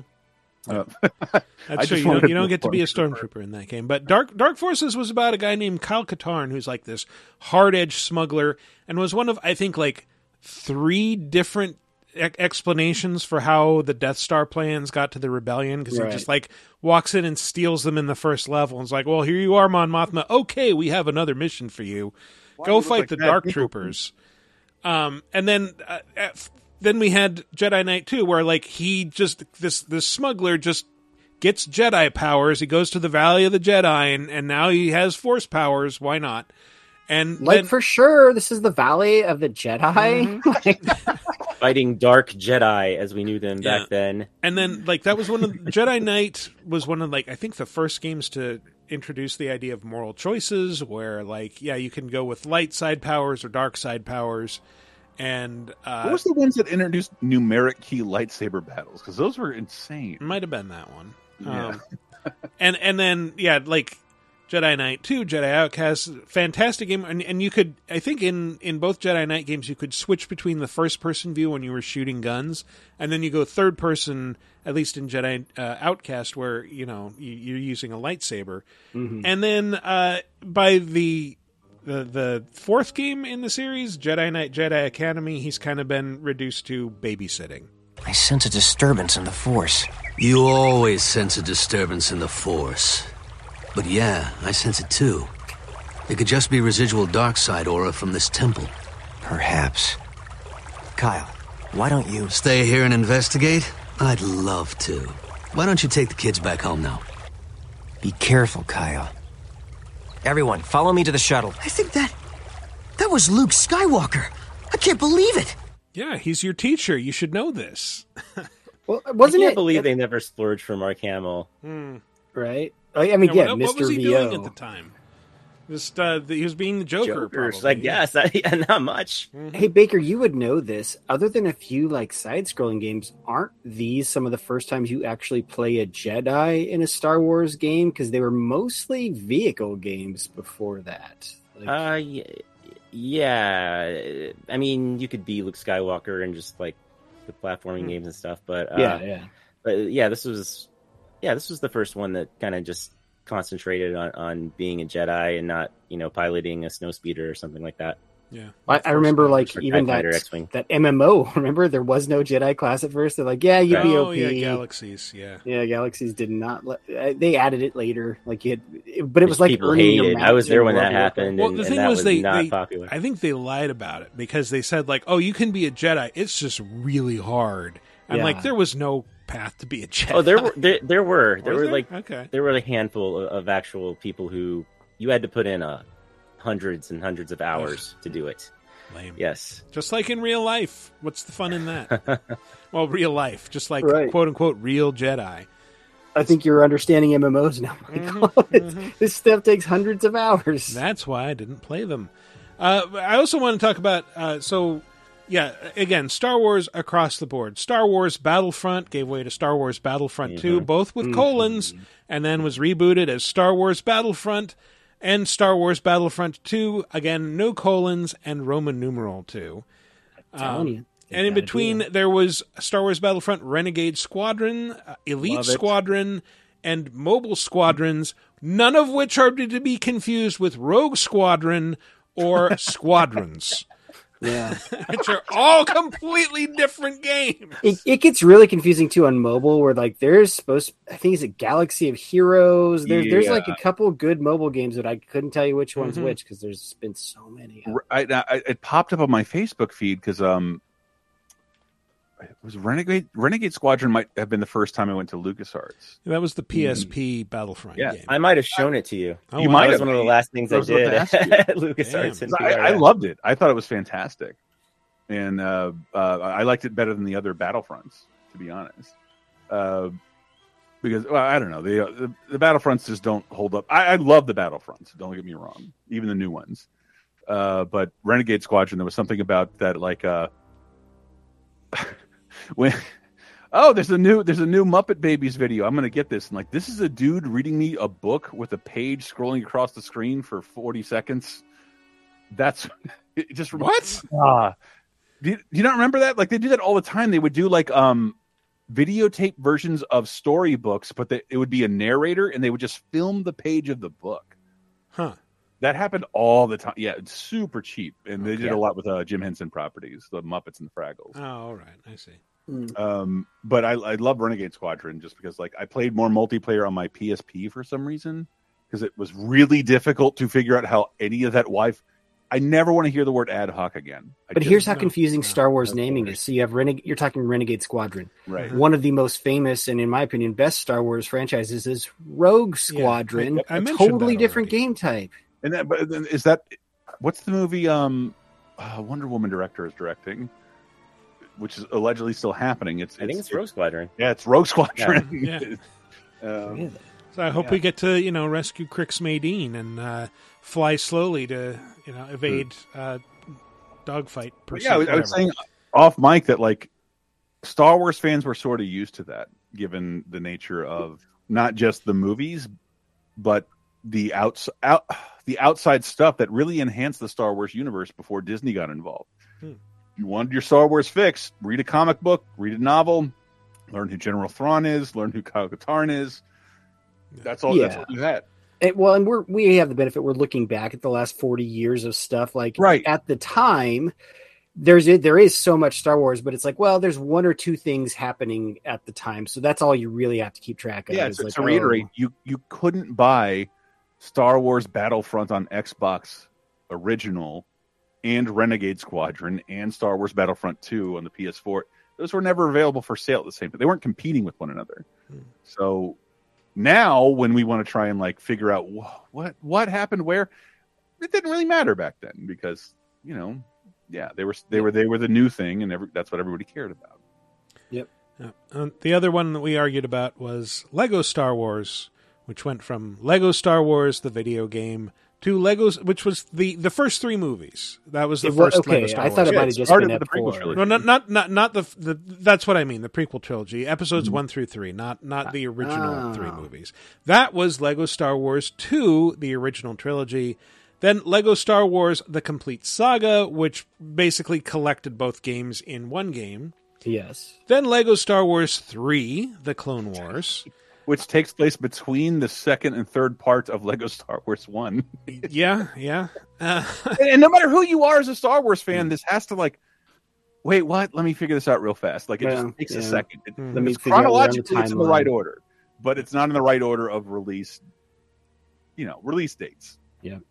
And then Lego Star Wars: The Force Awakens, which was actually Force Awakens and part of Return of the Jedi.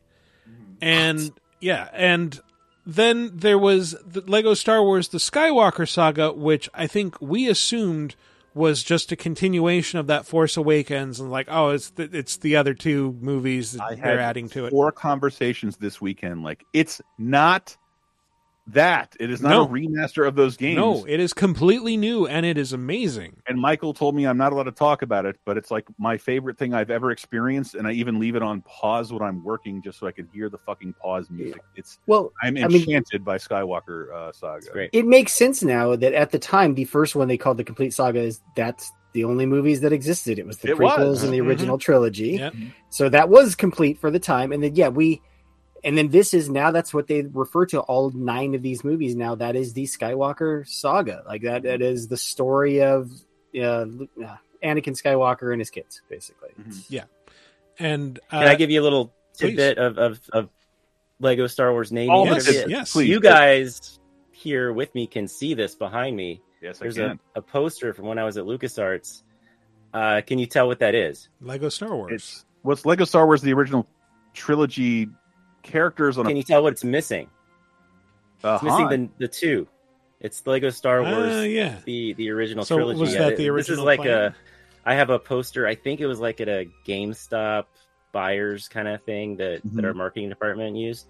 And at the time, the original title was just going to be Lego Star Wars, the original trilogy. At some point, they decided to add the 2. But it makes sense for video games. This is the second one of the thing you liked, right? And everybody has something to say about the prequel trilogy, but unanimously, everybody loved Lego Star Wars 1. Everybody loved it, even me. It was I'm again. Michael told me I'm not allowed to talk about it. I hate Lego games. Skywalker Saga is one of the best things I've ever fucking played. It completely redefines what it means. That's what I said. I don't want to spend 20 minutes. It's worth pointing out too that the first Lego Star Wars created the entire Lego juggernaut that we've had since. Yeah.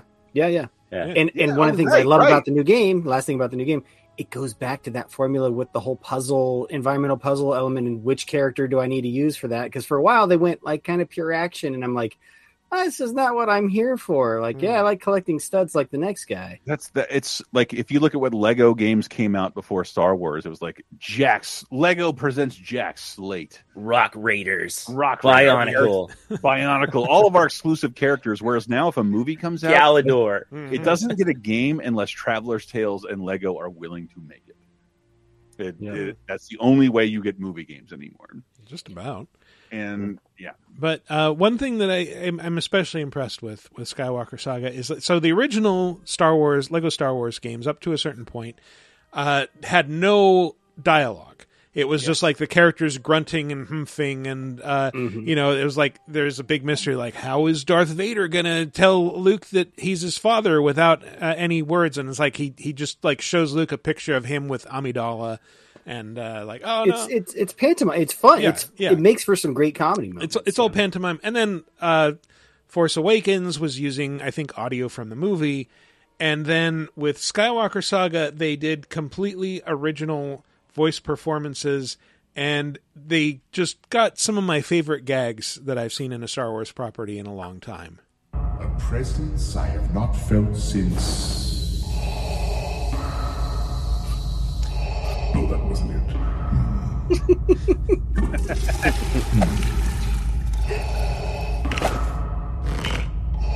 Push-ups. Yes, that's... Yeah, he's doing push-ups, man, with his little robot arms. I don't know. Aha! I've been waiting for you, Obi-Wan. Obi-Wan just walks up to him and he's like, all right, let's do this. Han and Greedo throwing their guns at one another. Han threw his first. Did you notice, though, in that scene? He did, and it's argued in a mini mission later on by two people who saw it. Great. That's awesome. Decide, what did you see? Well, and also, did you know that there is an unlockable in that game? You can revert to pantomime mode. Oh, neat. It removes the voices and mode. those grunt. It's called mumble mode. Yeah. All right. Where they don't talk anymore. Because I did think Lego games weren't a thing when Lego Star Wars came out, but as a big cartoon fan, like this is some of the best animation, the funniest animation I've ever seen in my life. Yeah. I was super. I think JR pointed out. I'm putting his reputation on the line here. That 10 we were talking about 2010. Lego Batman 2, where DC superheroes, where they added in like just the whole DC universe for Lego Batman. That's when they added voice acting, and I hated it instantly. I fucking hated it. I thought it was The Hobbit or one of Lord the of the Rings, Rings. the Lego Lord of the Rings. Rings. But I think it may have, one of the games may have just used a movie like straight from the movie dialogue. Yeah, Lord of the Rings did. Yeah. And but I think DC superheroes may have it's all new. Everybody talks is what I'm saying. What's wild about Lego Star Wars as a game franchise is it's gone beyond games now, where they just have animations. There was a Lego Star Wars Christmas special. It's amazing. The game references now. That the holiday special actually made references to the original holiday special at a few points. And a Halloween special too.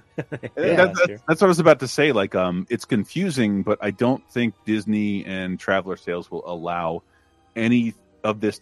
There will be no realm of the universe unobtainable of Star Wars, except for the holiday special and except for the unaltered trilogies. Of all the research I've done, I think George Lucas signed those papers and he put it in there like, if I'm alive, you never get to see the unaltered trilogy. That was confirmed by J.J. Abrams. He's like, because I fucking asked.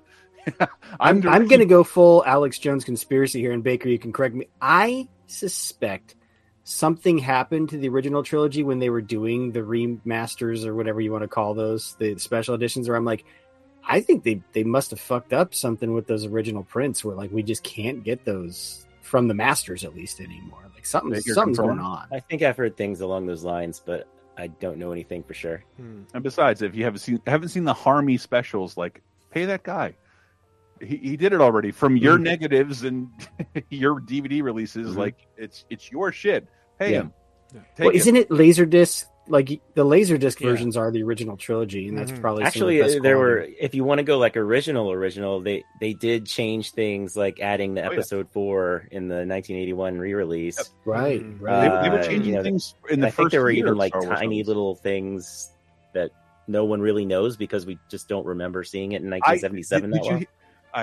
Did you hear the Sick of Star Wars thing I did? That people noticed changes in the first 8 months of Star Wars 77 release because people were sneaking camcorders in. And there were updated effects the first year of Star Wars, But if you listen to Laser Time we're about to put up, Star Wars was released every 1 or 2 years before it ever came out on video. So like it was being tinkered with during that period, but how would you know?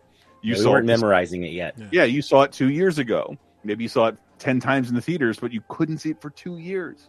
I memorized the record storybook thing where R2D2 beeps and you turn the page. We have on Patreon.com. On Patreon.com/LaserTime, like E.T. wasn't available. This is a spoiler for that. We're all talking about E.T. and its 40th anniversary. E.T. came out in '82 and wasn't on VHS for 6 years. Yeah, there was a big event when they finally released it on VHS. Yes. I remember them advertising that. And as a kid, like, we don't have any VHSs when I'm really young. Like, we barely have a VCR. What I did have was the E.T. speak and talk record player, and I didn't remember, like, this is all narrated by Drew Barrymore. Mm-hmm. Was although a good actress, a baby. A baby is, and that's how I experienced E.T. over and over again. Flipping through a book while Drew Barrymore read it to me. There was another one with Michael Jackson that I had. Yes, the storybook album. We Yeah. talked about it. Yeah. All right, we do need to wrap this up. But Why did you leave mine for last? I didn't. Well, yeah, I did leave yours for last. But I want to play just for Dark Forces. There is a clip that I saw years ago and loved, where there was like a British show where they had British celebrities playing video games, and they got John Pertwee, who was, I believe, the third Doctor Who, to play Dark Forces, and it's charming. I haven't the faintest idea what I'm doing, but I seem to have mastered the mouse, which enables me to go right, left, backwards, and forwards, and get me along these passages as quickly as I possibly can. And I've already got a couple of guys. I've got about 15. 15 energy units I've got. I'm doing tremendously well. I don't know. No, where do I go now? That's great. Darth Vader. Amazing. I swear it. I know him well. Come here. Got it. Rather good, those guns. I quite enjoy that. Gotcha. Yeah, and he's like, when he's convinced he sees Darth Vader, it's actually like one of those Death Star gunners with like the big swoop helmets. Oh, yeah. The Rick Moranis helmet. Yeah, exactly. The cock helmet. But yes, it's charming to see this very old man try to play Dark Forces and do pretty okay, actually. Anyway. The most British way possible. That was some of the most British playing I've ever heard. All right, let's land this plane, Chris. Say, fellas, did somebody mention the door to darkness? That's not the clip I was going to lead with, but it's fucking. It's a great intro to this series. The Door to Darkness. I consider myself a Kingdom Hearts fan, so I was going to intro it like this. Although my heart may be weak, it's not alone. It's grown with each new experience, and it's found a home with all the friends I've made. I've become part of their heart just as they've become a part of mine. And if they think of me now and then, if they don't forget me, then our hearts will be one. I don't need a weapon. My friends are my power. Shut up, Haley Joel Osment. Shut. Was he in his 30s when he recorded that one? No, he's a child 20 years ago, and he's elevating the material of this awful dialogue to, like, if you haven't seen Everything Everywhere All at Once, it reminds me of that scene. Like, time is my weapon. Yeah. So, Kingdom Hearts. Oh, what a terrible game. Kingdom Hearts, then Kingdom Hearts Chain of Memories for Game Boy. Hold on. Can I tell you this, though, Michael? Michael, we about 40 minutes before we started the show, I'm like, can I help you out with anything? I can handle the Kingdom Hearts sounds. So all I did was grab 10 of the stupidest Kingdom Hearts sounds I've ever heard in my whole life. Okay. That are less than 10 seconds long. Cue me when you want me to play one. Okay. Well, let me just read the list here. I just have a lot here. Okay. Kingdom Hearts, Chain of Memories, which by the way was not the same gameplay as the original game already. It was on Game Boy Advance. It was basically a remake that was like, it takes place after the first game, but you're reliving the events of it in Sora's mind, and it's card based. Yeah. Then Kingdom Hearts 2. Kingdom Hearts Coded, which was a Japan-only cell phone game that got re-released on DS as Recoded. Very good. The re-release, by the way. I reviewed that one. Kingdom Hearts Mobile. I don't understand what's going on. Told you I had clips, buddy. Yeah.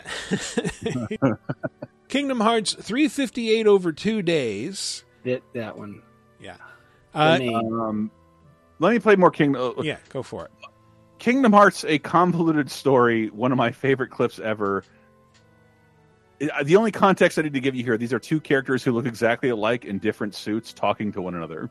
Because I'm you. No, I'm me. I'm me, he says. That's it. Just do that Spider-Man meme where they're pointing to each other. Yeah. Which one of y'all's Roxas? Kingdom Hearts Birth by Sleep. Kingdom Hearts 3D Dream One of my Drop favorites. Distance.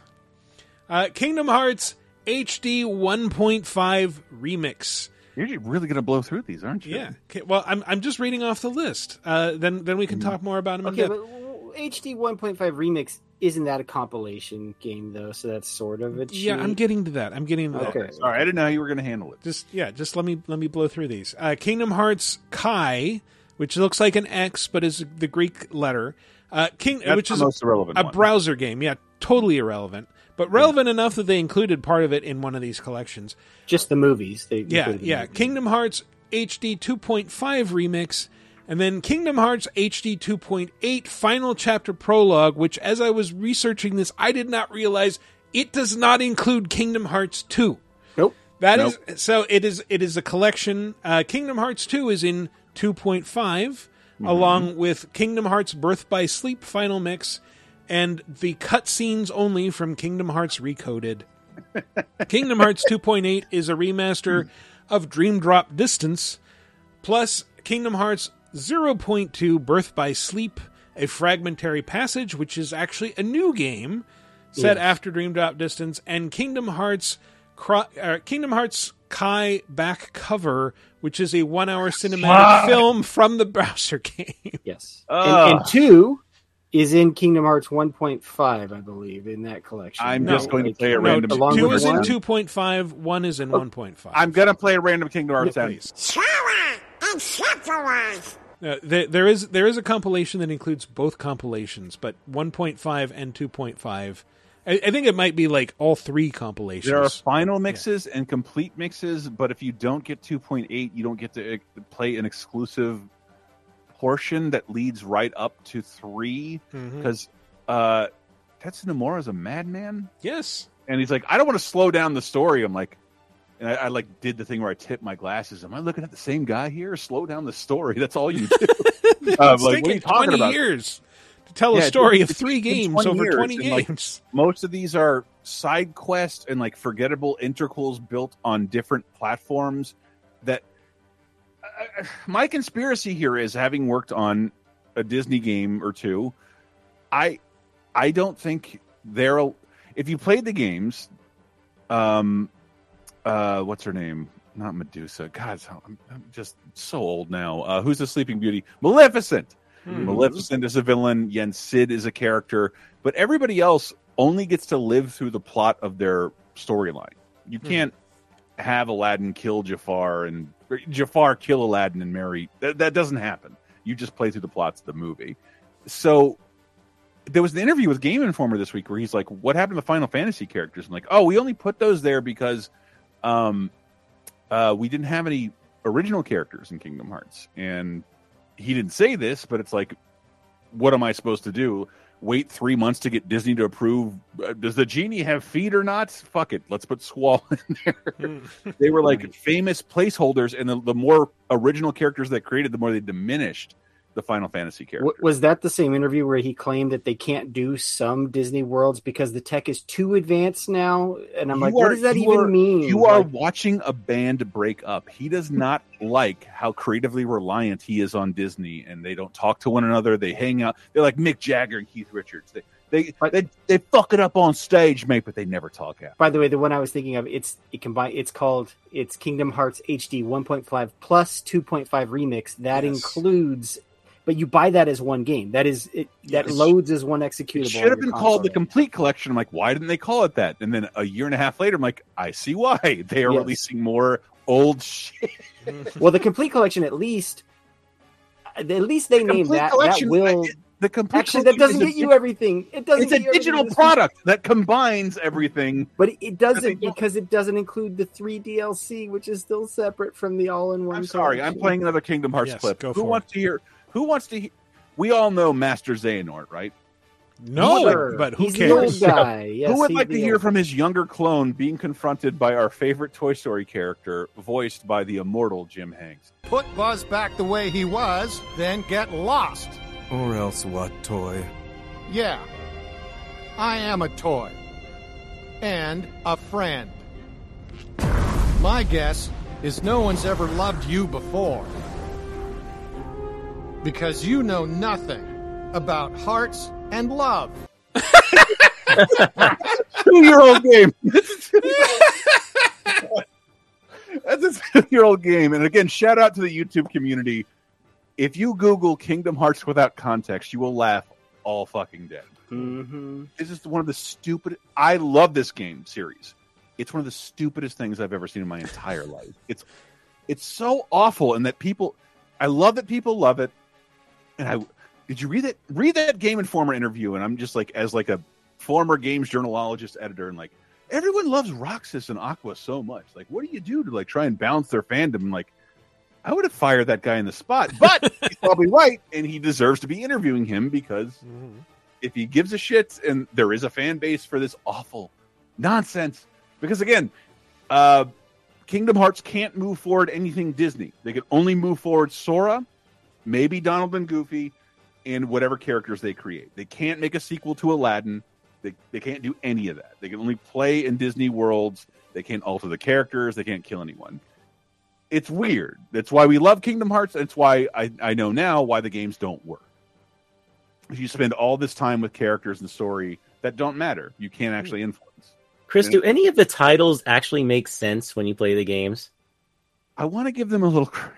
For Square, the RE thing, RE : that means remake, so recoded and rechain of memories. Okay, that's kind of straightforward. Final Mix makes sense because it's the last time they touched it. And then remastered, the 2.8 thing makes me want to punch everybody in Japan. What about like Dream Drop Distance? And... It's another silly pun. We were talking about that off mic about how Japan loves their silly. It was the first Kingdom Hearts game for 3DS. Yeah. And that stupid 3D. Fraction. Does that mean anything? The what? 358 over 2 days. That's the worst game that Kingdom Hearts has to offer. And thank God I've got a clip from it. I'm just kidding. I don't know what my clips are from. They're just right? You know Tron. Yeah, I've met him and stuff. Listen, maybe you and Sora can help Tron. Okay, that's from the Tron Legacy level, referencing the Tron original level from like 15 years ago, meeting the most non-Jeff Bridges, Thomas Hayden Church sounding person I've ever met. Peter, why don't you put him Not to already put a hole in your naming theory, but the DLC for Kingdom Hearts 3 is Remine, and that wasn't a remaster of anything. So it wasn't? No, it's just an all-new piece of... There is no rhyme or reason to these. Can't pick that it's up like on a ship. Evangelion, like with the you can not continue or whatever it is.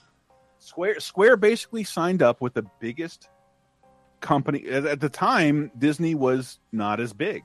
Square was a huge international property. Remember, they're about to like release their Final Fantasy movie. They team up with Disney, and now, a couple of us have worked with Disney. Their approvals, it's a long process. And if you're a creative person, that has to be frustrating. And I see that in Kingdom Hearts all fucking day long. But that's still what baffles me is like, I look at this and I go, okay, like the Disney parts, you're like, okay, I could see how they would approve that. But just being associated with the rest of the stuff in Kingdom Hearts, you're like, how did Disney let this get by? Remember, like all that happens away from Disney characters. They are rarely ever a part of it other than Maleficent and Yen Sid. Hence, this wonderful bit of dialogue, which is like evocative of every point you just made, Matt. We are together. There isn't a second that we're not. Except I can feel it. Our connection's weaker. Why is that? What's wrong, Sora? I want us to be together forever. Jesus.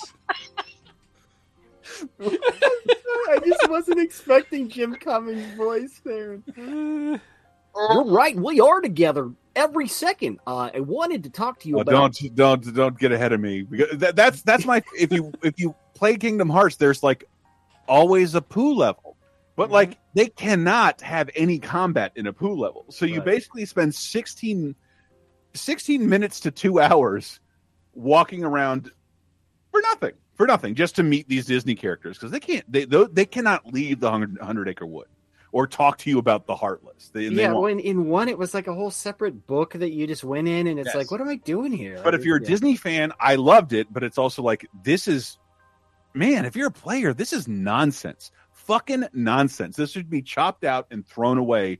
But the voice acting is like all Jim Cummings in the original Winnie the Pooh voice actors. What are you gonna fucking do? They should just make the 100 Acre Wood like your home base. Like, oh, you have to build up Montericioni. And I love mentioning, just because like Disney is willing to kind of mess around more with Donald, Goofy, and Mickey, because traditionally they've always been like, well, you're window washers, or you're the brave little tailor, or you're in medieval times. They've only been in one movie. Do you realize that? Mickey, Donald, and Goofy? Was it are you counting the Christmas Carol? It was a short turned TV special, but like they've had one movie, and I know that because it's a fucking Kingdom Hearts level. The Three Musketeers from 2002, straight to video. But you know, Matt, you have kids. Baker, you have kids. Like Mickey, Donald, they can be race car drivers. They can do anything. You can't take Ariel and turn her into a Keyblade wielding hero. No. You can't. Seriously, like Disney will not allow that. You saw Wreck-It Ralph 2. They sort of did. That was pretty. The reason I hate Wreck-It Ralph 2 is because all the best moments of that movie, he has nothing. Not only he has nothing to do with. Like Ralph's not as funny. The ending of the movie is all other cool Disney characters doing stuff. Mostly princesses. The princesses rule in that movie. But I love the first Wreck-It Ralph so much. Let's stop talking about Kingdom Hearts. Can I burn off? Yeah, let's wrap this up. Well, I'll wrap it up. Okay. With two more clips. Go for it. Goofy dies. Goofy?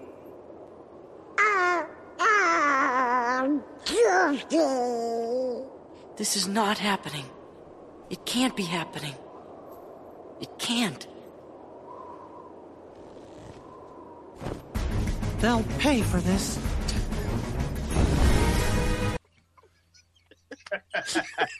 Vengeful Mickey. I played this game multiple times. Vengeful Mickey is so great. It's my favorite War Inspector game. Look there and like, those motherfuckers. Those fucking playing. Tell me how my ass tastes, motherfuckers. They're gonna burn. You're all gonna burn. And then, but obviously Goofy doesn't die. He wakes up eventually after being very hurt. Wake me up inside. I can't wake up. Wake me up inside. Save me. Call my name and save me from the dark. Wake me up with my blood. All right, where did that really come from? No more talk. Wake me up before you go. Don't leave me hanging out. My favorite line from all of Kingdom Hearts is, "Gosh, Tron." All right, let's wrap this up. That's been our top 5. We're going to take a break, and when we come back, we're going to talk about some news, some new releases, some other stuff, so stay tuned. How are you, G.I. Joe? It seems to me that most of you are poorly informed about the going of the war. They say nothing about a correct explanation of your presence over here. Nothing is more confused than to be ordered into a war to die.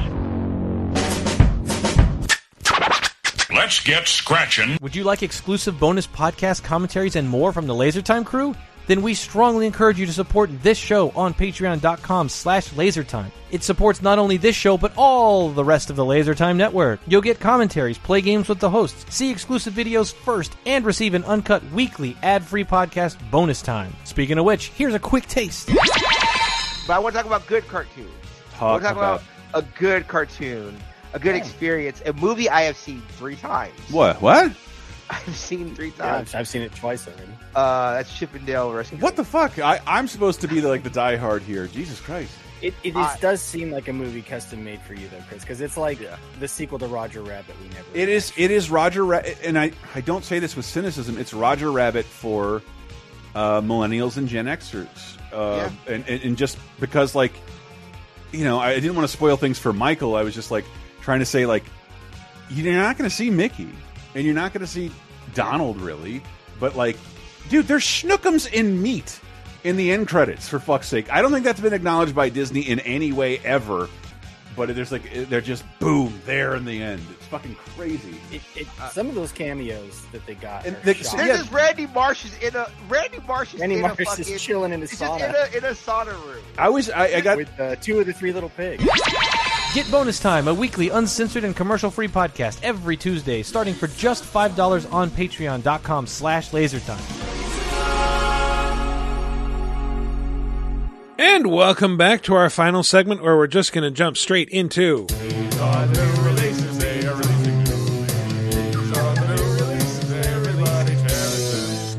Oh man, Mario Strikers Battle League. I don't think any of us picked this up, but Chris, you had a friend who did play it. I did. Adam from Paducah. Because I was... Again, Michael won't let me talk about it right now, but... Lego Star Wars, which is a few weeks old. You're right. I won't let you talk about it. Is like the game of the year, and I was like, Adam, you got to play this. He's like, sorry, man, pre-ordered Mario Strikers charged. That's what this weekend is reserved for. I'm like, and then we always text about that, even though we don't play with one another. And he said it's way better than the last Mario Golf, which it is. I mean, the last Mario Golf, like I liked. It was the same thing we were talking about, like the single player stuff. Like you can exhaust this shit in like 5 hours. It seems to be the case. A lot of these sports titles on Switch, they're built to be multiplayer on the worst multiplayer platform that exists. But they're really great for local multiplayer. But in terms of the single player stuff, they will have campaign modes, but there's just not a ton of. There's nothing to do. There's nothing to progress. All you can do is unlock new characters. You can't unlock new things. Like I really enjoyed the Tennis Aces campaign, but when that thing was over, I didn't go back. Yeah, but I didn't hate the last Mario Golf, but it was not as robust as the previous version. So, it's just really reliant on the moment-to-moment gameplay loop. Versus like a more macro loop, like a progression thing. It's like you really have to like how fun those games are to be playing. Which everything I've heard about Mario Strikers is like, no, it's like the best version of that. Like it's super fun for a Mario Strikers game, but what you see is what you get, and it's all there. They leave it all on the field, to use a sports term. It's been so long, and I've told the story before. I was playing it for work years ago as a games journalologist, and we got it like 3 weeks in advance, and like you could just see that like everyone on here is like IGN, 1UP, a bunch of other fucking outlets that don't exist. And I was #1 in the world for a week on the multiplayer of Mario Strikers. Did you just say IGN doesn't exist? 1UP is what I was talking about. Like I beat the shit out of the GameSpy people. Yeah, it said IGN, the Snowball Network, for some reason. You were talking. I just thought about that in the car. You were talking about what makes you feel old. Like I don't feel old because of like Battlefield 2042. It's that like I got a dream job at magazines, reputable magazines I loved, and are no longer reputable because they don't fucking exist. They don't exist anymore. Same, right? Like and like that happened. So that happened within like a 12-year period. It was fucking weird. That makes me feel the oldest of all. Whenever I like IGN started as Snowball, like that wasn't just me making that up, and then it was the Imagination Network, right? The I is for Imagination, which is future, whereas Michael and I met one another. Yeah. So yeah, it was originally N64.com, and then that merged with. It was IGN, and then I think it's Imagine Games Network. Imagine right? Games Network, because it was Imagine Publishing. I was thinking about because I reviewed one of those Kingdom Hearts games for Snowball was Nintendo Power, and like Nintendo Power had this enormous sway over all of us. Like every one of us wants to write for Nintendo Power. the leading game magazine, and now it is 10 years gone. That makes me feel fucking old.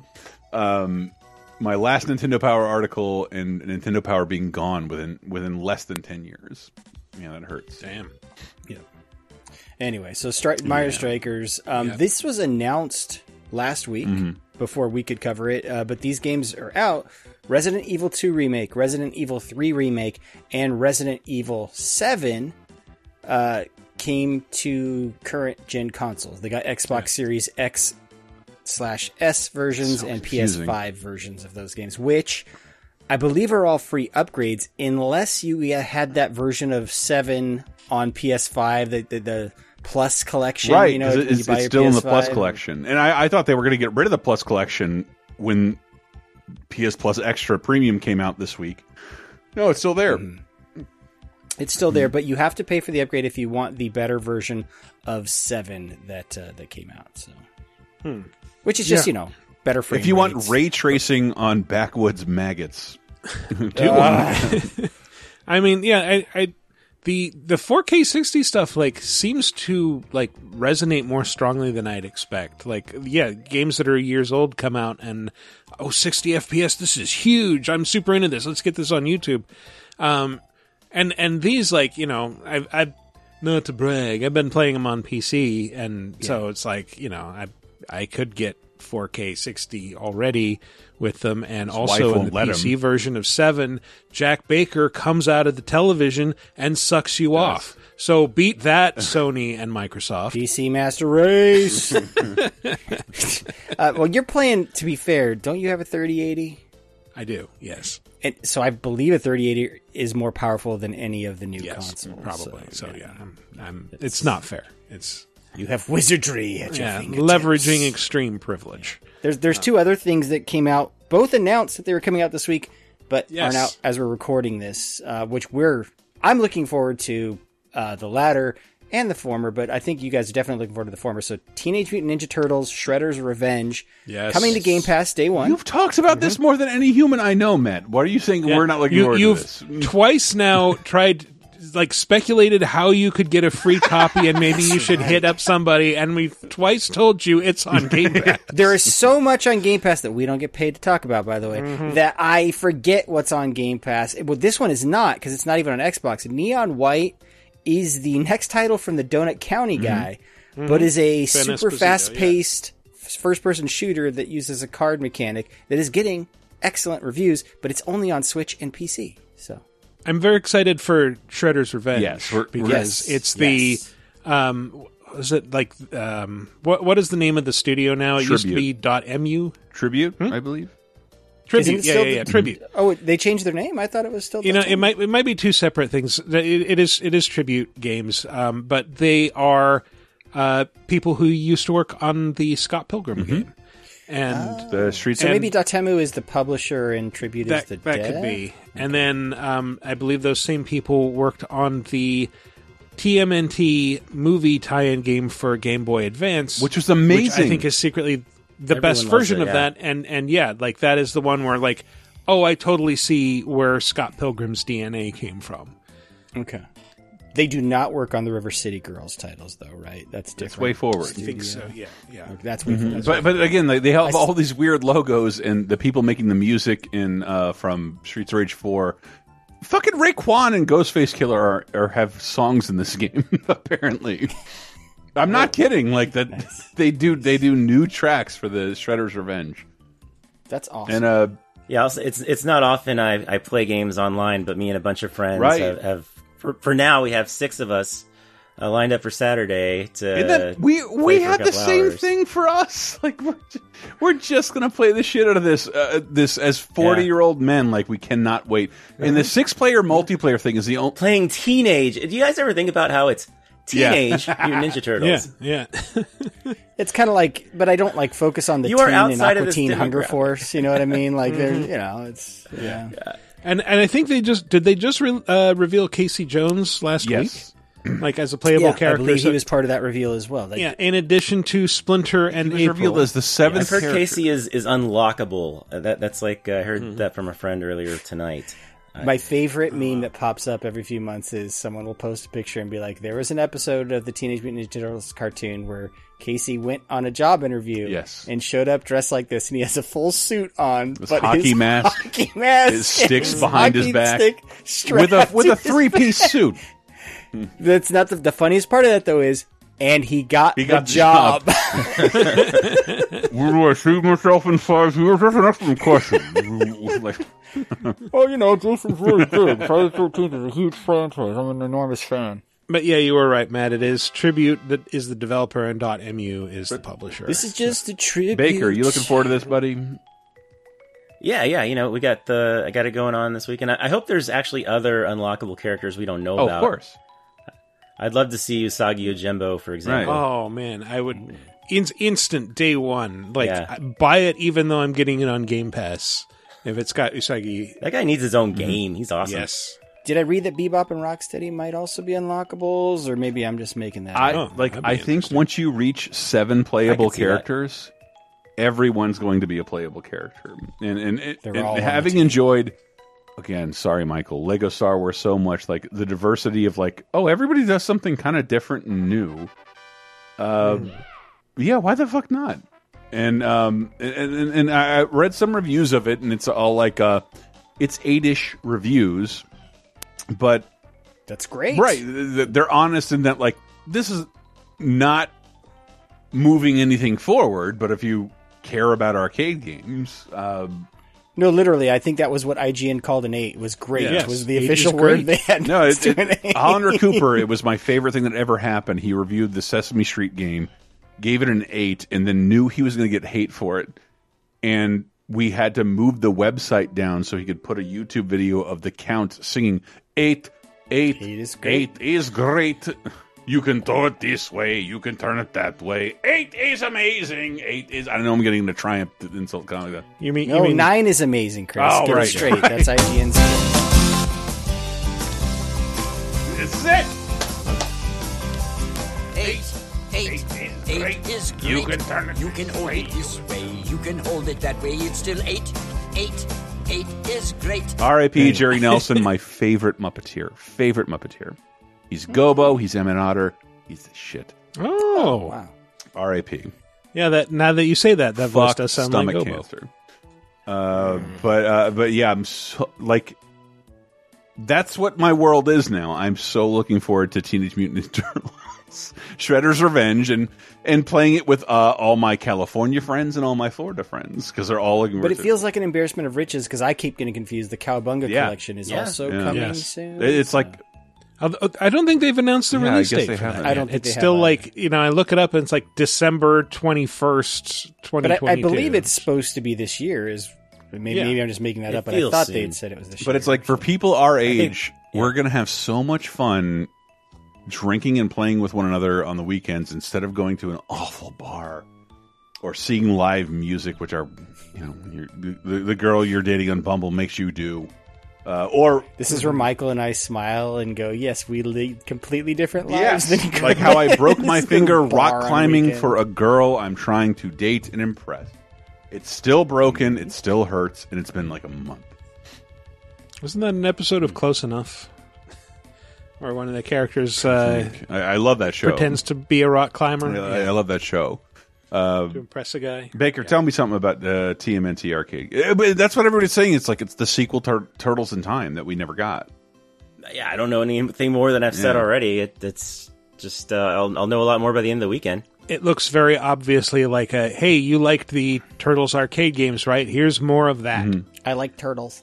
I do want to go through and just like spot all the Easter eggs I can. I like turtles. Yeah, I'm sure there's part a of million. fun in Yes. these games. Yes, absolutely. Yes. How many Pizza Hut ads? Wasn't that? Oh no, that's the Cowabunga collection where they're giving away a pizza. No, it's the limited run games collection of this game. Oh, see, okay, I keep getting confused. Which I thought, who was it? Jeremy Parrish or Kohler? Chris Kohler pointed out, like when I think he said the hardest thing they had to do was negotiate a Pizza Hut personal pan pizza coupon that looks just like the one that came in TMNT 2, the arcade game. Oh, right. Back in the day. I thought the hardest thing to do was find an open Pizza Hut in California anymore, because I feel like... It's really depressing.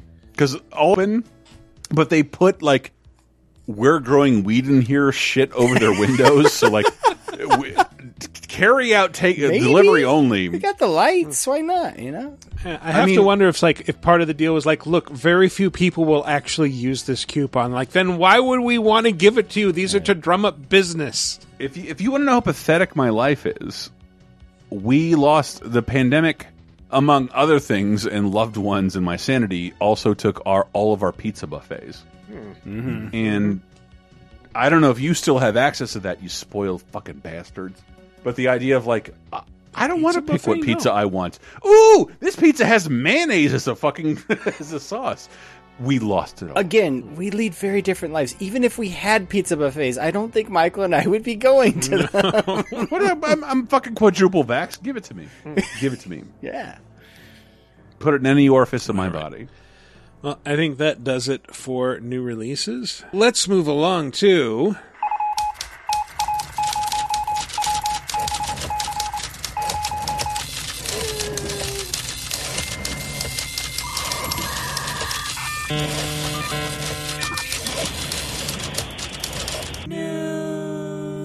That sounds so annoying. We lost Chris Baker during that clip.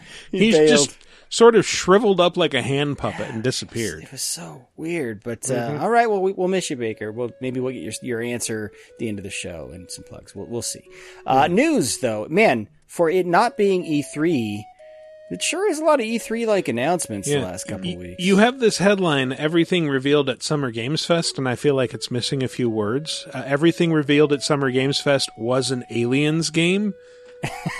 there was certainly a lot of futuristic, sci-fi horror stuff shown. Yes. But, and this isn't everything, so I've only pulled out what I would view as like the big things and the stuff we off mic have talked about. So I'm sorry if I skip over a game that you listener are personally thrilled about. Hit us up on Twitter at VG Apocalypse and tell us which one. Like, hey, you guys should talk about that because that game rules. It's like when I see Redfall and like this game is purely theoretical. When it keeps getting delayed, I just don't. I can't. Redfall's on here. I know, but I can't get excited about it because like who knows when it's going to come out? Like you keep delaying it. Who cares? Yeah, well, we're talking. So Redfall was not at Summer Games Fest, but what was The Last of Us. Now they're having to rename it. The Last of Us Part 1 is getting a remake, which was officially revealed. It's coming this September to PS5 with a PC version on the way. I'm sure you guys have seen the screenshots going around. I did now. The Naughty Dog footage is telling and wonderful, but this is one of those. It's one of those things where, like, remember, Last of Us got a remaster on PS4, which looked still one of the best looking games on that system in that generation, I should say. The news was met with anger, and I agreed with a little bit of it because I played Last of Us 1 like 3 months before Last of Us 2 on the PS4 or whatever that remastered PS3 version was. And I'm like, this is the best looking game on PS4. Yeah. I think. How did this get bumped to the line? The anger thing I don't get, because it's like, look, if you've bought and played Last of Us 1, no one is making you buy this version. Just ignore it. Because people think that this is being developed at the expense of a Last of Us 3 or something else that they want to see from Naughty Dog. But it's not Naughty Dog. It's an external Sony developer. announced the acquisition of a new studio that is working on this alongside Naughty Dog, and by that they mean like, you know, 2 people from Naughty Dog are like signing off on emails and assets. But also, if Naughty Dog wanted to do this, it's up to them, not you. Like it's up to Naughty Dog what they want to work on. Well, you know what game fans are like. They feel a certain amount of ownership into things that they had nothing to do with making. We'll reach a story later on. But Naughty Dog wouldn't remaster this game a second time. That would be a waste of their time. I think I'm gonna echo everyone else when I say that, like, well, this looks really great. I'm probably gonna buy and play it. I don't understand why this game, it didn't need a remake or a remaster. But I think it was you, Chris. You kind of hit it on the head. they probably want it to coincide with the HBO series. Yeah, that's what a lot of people are saying. I actually heard this is again going on conspiracy, but I could buy into this. So Ellie has sort of more of her look from 2, which some people are pointing out they might be trying to get away from the clear inspiration of Elliot Page, that likeness. Ellie should look older and worse than in 2, and I really feel like that would make the game more compelling. But she looks like a sprightly young lady who doesn't need to be doing anything that she does. And when the one that looks sort of the same to me is Joel. He's just looks, I guess, a bit dirtier and grittier. But hey, this that's is one of those aging things as a where, man. It's been great on the dating services. This is one of those games where I think stills are not going to do this remaster justice, where you're probably going to have to see stuff in motion. Because there's a lot of shit in terms of frame rates, in terms of physics. Did you see Naughty Dog tweet out the breath thing? No. They showed the old model and the new model breathing. Okay. And more breath crystals or something? No, she just looked 15 years fucking older. But you mean Tess? Yeah, Tess. Tess. Yes, Tess. That was just they were doing that with all the models. Yeah, but that one was the one that I sent you specifically. Yeah, so they aged Tess up, which makes sense. And these are people living through an apocalypse. And she's supposed to be middle aged along with Joel. So she looks her age. Actually, so we're not living through an apocalypse, but you're watching baby boomers cling to their fucking ways. Now imagine someone 50 in the apocalypse, we got to fortify this fucking breach, and I don't care. That breach was never a problem when I was little. It was just nice seeing older people. That was the only thing I liked about the remaster, because I don't think it deserved that kind of attention. Because why would the most beautiful PS4 game deserve a remaster? I think part of the ire too was Keighley sort of held this. This was one of the last announcements of the show, and it was you kind of want to go out. Everyone is expecting a Steve Jobs one more thing, a big new announcement to end on a remaster. You're it feels anticlimactic. Well, it was for me, from what we talked about. It was, what does a remaster mean for PS5? Because the last PS5 game I downloaded that wasn't Lego Star Wars asked me to choose between performance and frame rate. As a PS5 game, what are you remastering? Can I do both? Because I couldn't in a new PS5 game. So far when they've done these that were last gen remasters, yes, you can do both. Because you are using technically a game from last gen, so probably fewer assets and stuff so yes.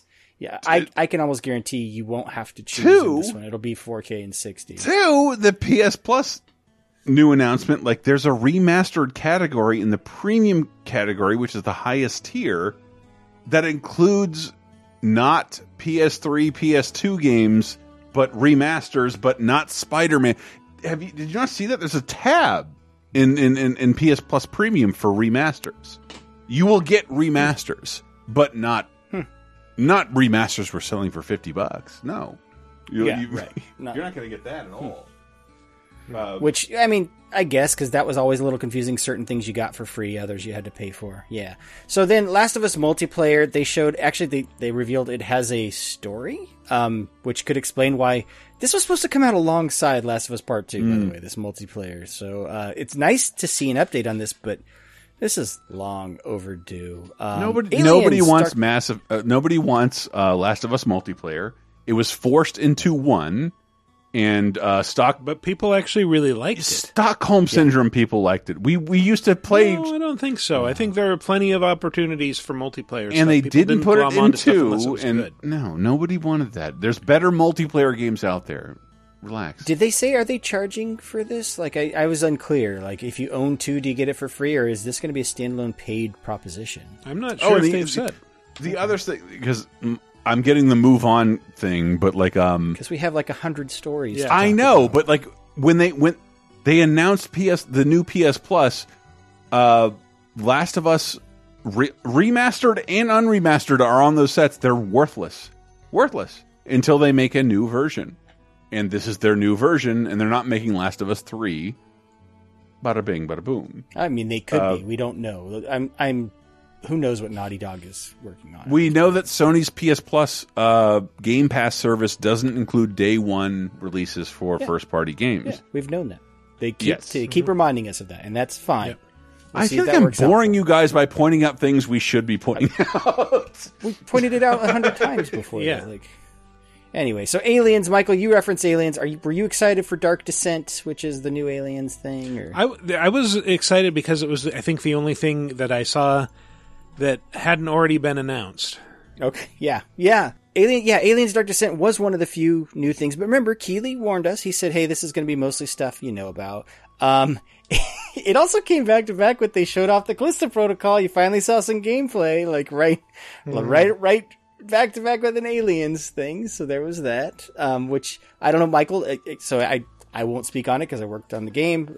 Did you like what you saw of the Callisto Protocol? I did. I liked the bit at the end where the guy got sucked into the turbine, and it was like, oh, nice, gruesome Dead Space deaths. Yes, definitely. I'm still excited by this game. So Marvel's Midnight Suns. This is it's Marvel XCOM, and it's coming from that studio. But they gave it a date. Isn't there also a card mechanic? Yes, there's a card mechanic. Yeah, I gotta say, everything about this game, it turns me off a little bit. I'm kind of a little bit over the whole edgy take on superheroes thing. Sure. Card battlers are non-starter with me. However, Firaxis has never made a bad game. If their name is on it, it's going to be fucking amazing.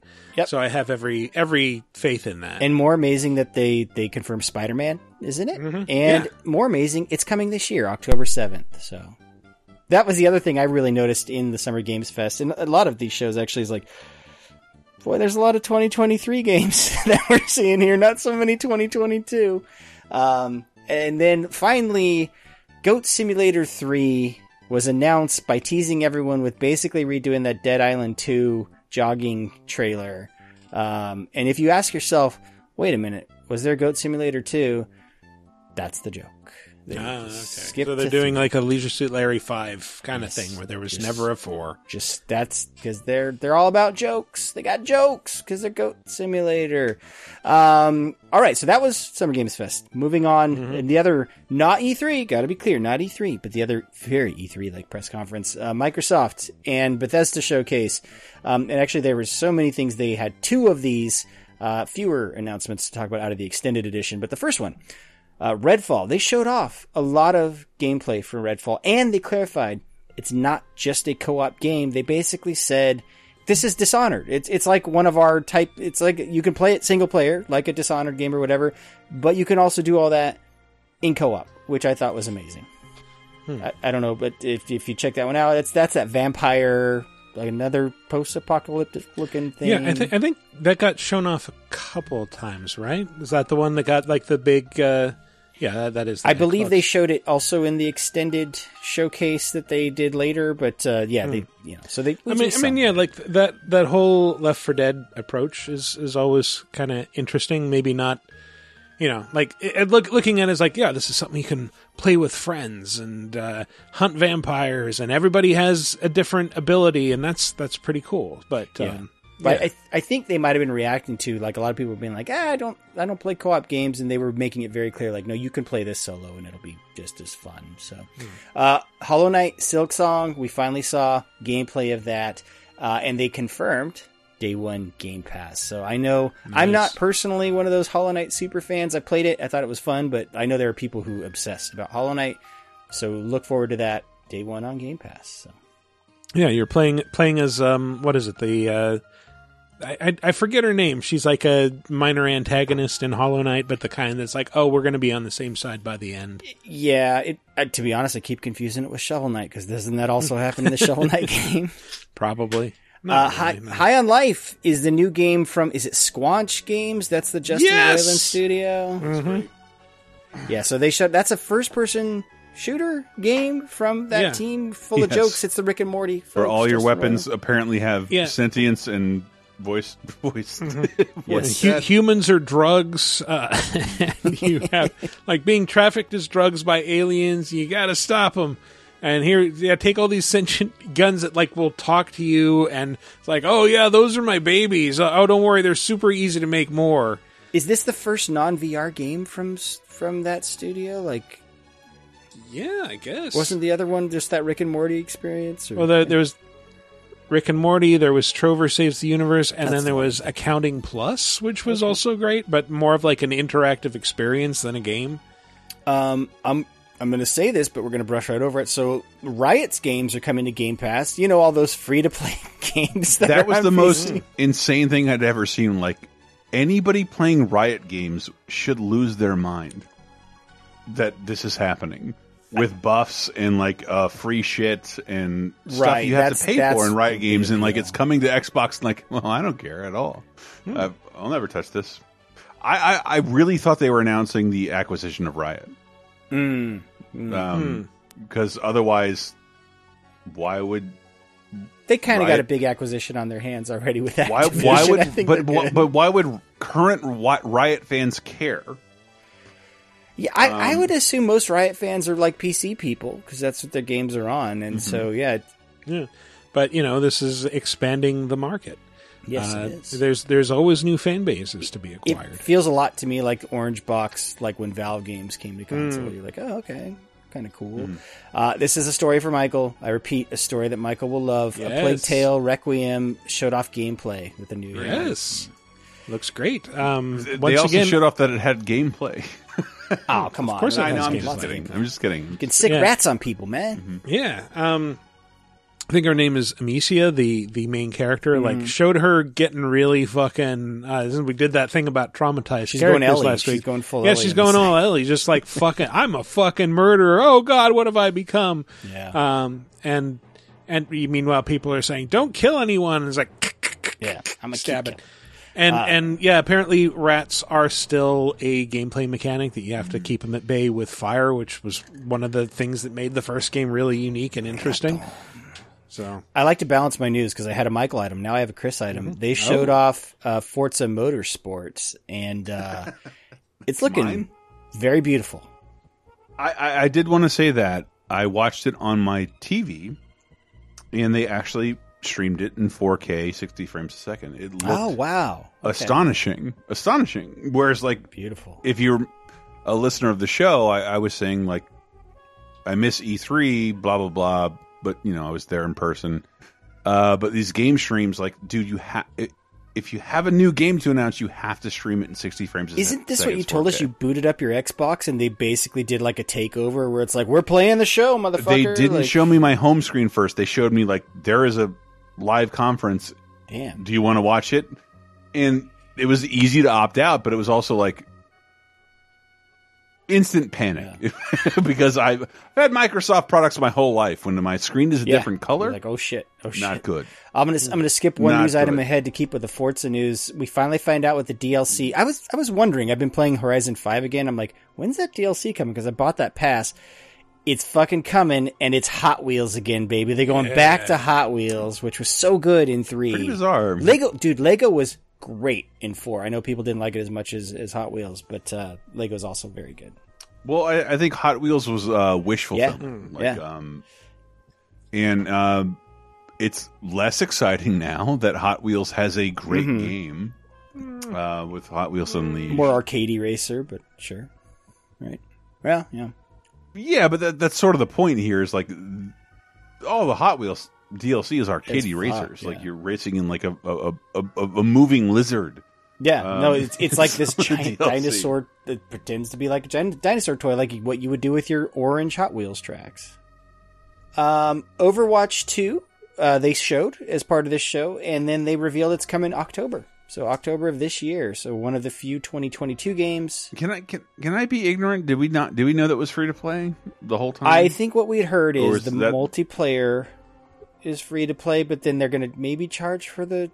Remember, they announced they're splitting the multiplayer from the single player, and maybe that's when they said the multiplayer would be free to play.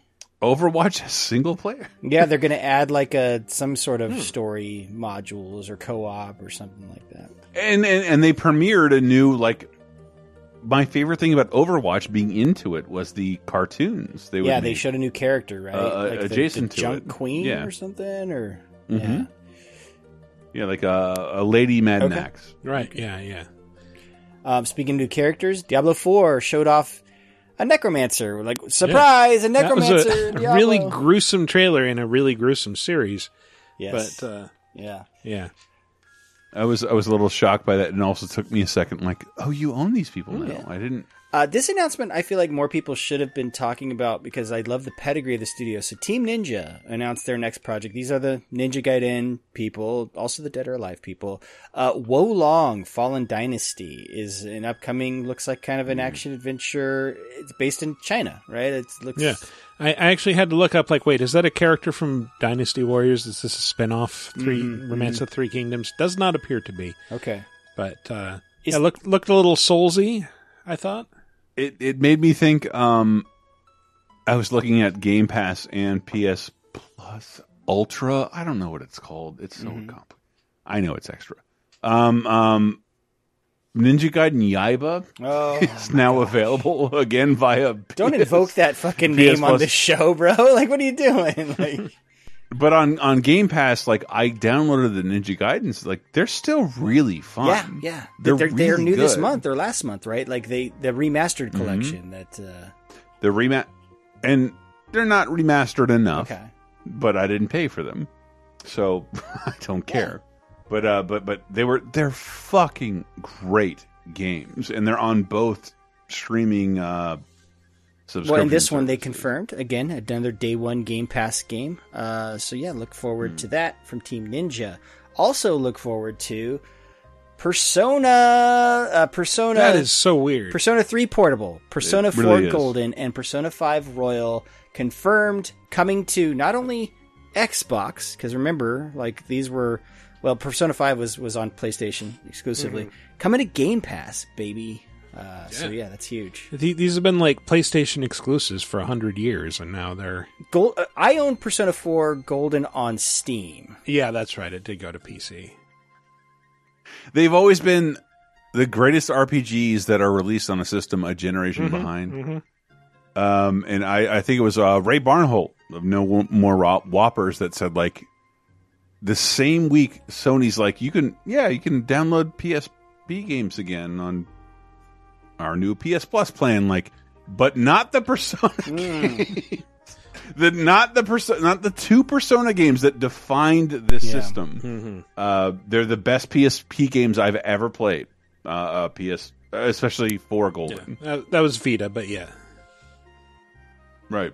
But they're Game Pass exclusives, and they're not available on PS Well, I'm Plus. sure that upset PlayStation fanboys. Just this next bit of news. This is what I was talking about earlier. Is yeah, that really upset them. I've never seen people get protective of a creator like Hideo Kojima, where he announced. I love that he didn't announce anything. He announced that he will have an announcement about a collaboration with Xbox. He's working on a game with Xbox. Yeah.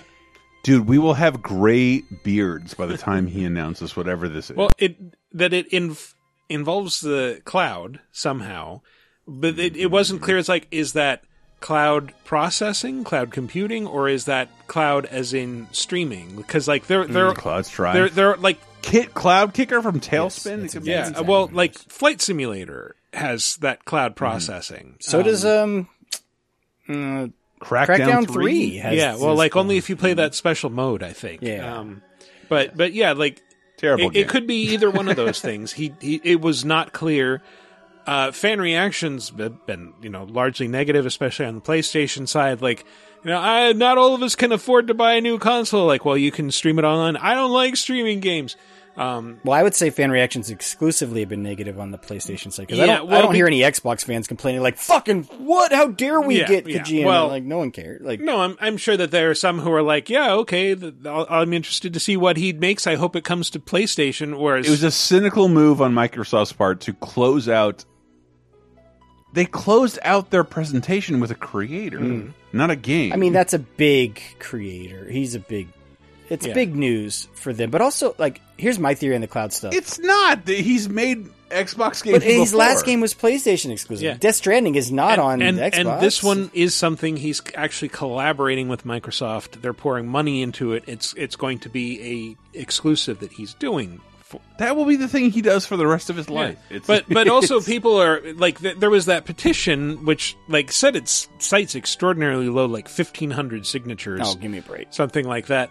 And now Joe Biden has to. But they seem to think that like he's abandoning us. He's not going to make games for PlayStation anymore. Make him not do that. Like what is wrong? What are you with talking? He's gonna make one game every 4 to 5 years, which is normal for dev studios. It will go to one platform first, and then a year later, it'll go to every platform. Yeah. Death Stranding came to PC. We get lighten up, folks. It's fine. I know what you're saying. Metal Gear 4 is the one exception.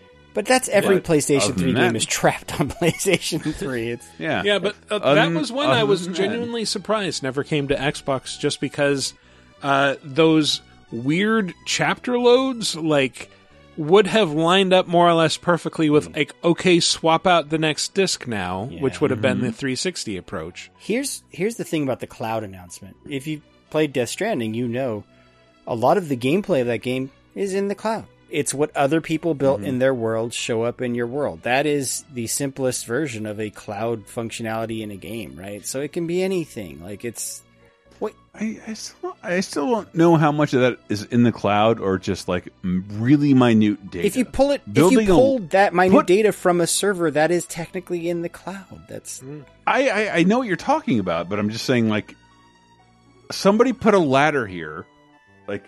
Is that utilizing the cloud? Yes. Remember when they brought out Crackdown 3? Like, we will process this building falling down on our servers and show you the best that's version cloud of that. Processing. That's different. They were claiming these computers are going to have to process this physics because it's too much for the console to handle. Right. Like, that's a little bit different thing. So that's the problem is the cloud can mean anything. It can mean games that you stream, like streaming games. It can mean data stored up in the cloud that you're pulling down. Like you technically, everyone listening to this who has like an online subscription uses the cloud for their saves. He was not clear about what that meant. It could be cloud saves. The fucking game could just use cloud saves. I really think like we will make fun of this announcement for the next 10 years. It will amount to nothing, and it will not be exclusive, whatever it is. It's going to turn out he meant like the cloud rendering technology, like the ability to render clouds. Like they're just so fluffy. You never touch them. They're always thousands of feet above you. But man, we have the best looking clouds in the business. I'll say it again because I like predicting things. He will develop a Metal Gear or Silent Hill game for Konami before whatever he announced will ever come out. No. I think the biggest coup of this whole thing was that he did this announcement during the Xbox show versus Jeff Keighley's event. Like that's the biggest news of the show. That's a good point. Well, Xbox made that happen. Of course. Yeah. Mm-hmm. It's all business. They're buddies. Yep. Well, we've never had that situation before because Phil Spencer is not usually in Death Stranding, but Jeff Keighley is. Yeah. True. That's true. It's true. It's true. Maybe Phil Spencer will be in Starfield because they showed that off. And there's something like 1,000 planets. It's basically, here's my take. It's like Fallout in space. Well, that's what I'm wondering. Like, is it more? I was getting a little bit more Skyrim vibes than Fallout vibes, Fallout or is Skyrim. Elder Scrolls They're the vibes? same fucking game. One They're has not a fantasy quite the skin. same. One has a fantasy skin. One has a post-apocalyptic skin. Well, what made me think maybe this is a little not Fallout is that even though you're using guns, you are not doing the freeze time and target specific body parts thing that made VATS? the VAT thank you. horseshit. Yeah, from well, Fallout. Okay, but what it seems to incorporate from Fallout is all that base building shit from Fallout 4. That's true. There is a lot of But now resource you build a gathering, spaceship. and you build spaceships, and it looks like they brought in some No Man's Sky. And in fact, when I look at this game, I go, I feel like I've already played this game. Like It's called that No Man's Sky. immediately. That was my takeaway. Like, hey, we're No Man's Sky, but we know what our limitations are. Yeah, there's that. Pare it down. It's 1,000. Apparently, it's 1,000 instead of it's infinite 1,000. planets. It's 1,000 planets. It's 1,000. So, like, I don't get people's love for. It's all. I'm not a big Bethesda game fan. I don't have a lot of Bethesda games that I love. I used to be up through Oblivion. I looked actually through Skyrim. I looked forward to every single one of those, and then Fallout 4 really showed me like, oh, they just keep doing the same template. Yes, it's template, and it is the perfect example of what I hate, which is a game that's predominantly non-gameplay. Talk, walk, walk. And then, like the people have already done comparison videos between it and No Man's Sky, and I don't think that's negative. Although it was a little strange. Like, okay, so you're embarking on this alien planet, going to this abandoned facility that's been taken over by pirates, and along the way you stop to take out your mining laser and you just shear off this huge chunk of iron that I guess you then put in your pocket. But that is a very No Man's Sky thing to do. Zinc, come back, Zinc. Yep. I mean, this is the longest look of gameplay we've seen of this title, and so this is now. It looks great. I'm excited to play this. It feels very real, and it definitely feels like, oh yeah, they can make 2023 with this thing, which is what they're saying. So, I know no one wants to hear me talk, and I don't either. But like, the idea that like when I loaded up my Xbox, it's like, do you want to see the Xbox and Bethesda press conference? Oh, you're both equal now. And part of that was like Bethesda games have their cachet, but also like you've really dropped the ball on your first party, Microsoft. That this is sort of Bethesda is. I actually got sort of the opposite impression. Like I went, oh, this will probably be one of the last years they do that. It to me just felt like the Xbox conference. Like they could have taken the Bethesda. If you remember, like Bethesda for the last 10 years has kicked off E3. Yeah, they would announce the things that people are the most excited. They announced Skyrim, like it's like the first E3 announcement of 2012 or whatever, 2011, and everything else had to live up to that. And Bethesda was really good with that. And but that Microsoft, they bought Blizzard and Activision and Call of Duty, and it was called the Xbox Bethesda press conference. Yeah. Well, I don't think is the Activision merger. It's not done yet. No, it's not final, but like it was still kind of on display. Like this isn't going anywhere. Joe Biden's not going to intervene with this. He would have intervened in 1,000 other things that would have saved our lives. Yeah, I think that deal's going through. And then I wonder, will it be the Xbox, Activision, and Bethesda conference, or will you just at that point you're just like, that's just too wordy. Let's just call it the Xbox conference. No one will notice. It's the Xbactivision. It has 2 years of that left, but that. I was only wanted to point out, just having gone to E3 for so long, but Bethesda kicked off E3, the hype of E3, and they did it well for a really long time. Instead, they just showed like things they already announced. On the extended Xbox Bethesda showcase, there's only a couple things that I really pulled out here. Valheim coming to PC Game Pass and coming to Xbox. So excited for you guys to finally experience this absolute crack. I own and have played Valheim. What are you talking about? Not Matt. Matt's played it already. I played it. I just didn't beat it like you did. I didn't finish it. I guess I finished the content that was available at the time. Yeah. I totally had forgotten there is a Texas Chainsaw Massacre game coming, and that is coming to Game Pass day one, and it's one of those Dead by Daylight likes, which I would have thought Leatherface was in Dead by Daylight already. I like knowing that the 42-year-old horror fan is still a demographic to whatever game system is. Well, they had the Rob Zombie remakes, right? Or of those movies. I want to kill you. That's Halloween. Okay, he did. Well, he also made Friday the 13th, didn't he? No. No. He didn't do Friday the 13th. Rob Zombie. Did he not do the Chainsaw reboot? I thought he did. I thought he did. Who did? Because I remember there was the Texas Chainsaw Massacre reboots a few years ago. They were produced by Robert Rodriguez, but I don't remember the director. Okay. Different Rob. God. I didn't know how drunk I was, so I had to say Robert Rodriguez. Robert? Do it yourself right now. Robert Rodriguez. Oh, fuck off. You're fucking a Spaniard. Roberto Rodriguez. That's Castilian. He'd probably skin me alive for that. He lifted a Z. So Texas Chainsaw Massacre. Oh, and then Slime Rancher 2. I loved Slime Rancher 1. I thought it was a great game. So 2 is coming to Game Pass day 1 as well. So look forward to that. Capcom had a showcase. Yes, they did. We saw some more gameplay of Resident Evil 4 Remake, which you might remember. We talked about it last week's show with the announcement. They showed I guess this is a big deal to folks. And I remember the big deal was like, hey, Leon can move and shoot, but now I guess he can move while aiming, which is the big deal. I guess he couldn't do that in 4. I lose track. For a remake? I thought he could do that, but he did it much slower. Okay, so... But RE4 invented the over-the-shoulder shooting, and Gears of War brought it to the mainstream, and then everything else for fun. Mm-hmm. For third person. Yeah, because I guess before that, Resident Evil games were a lot different. Armed and Dangerous, that's all you had. Resident Evil Village, which we wondered at the time, we're like, where's the DLC for this? Well, we finally found out where we got quite a detailed look at it, actually. But it's coming so long after release, so it's the Winter's expansion.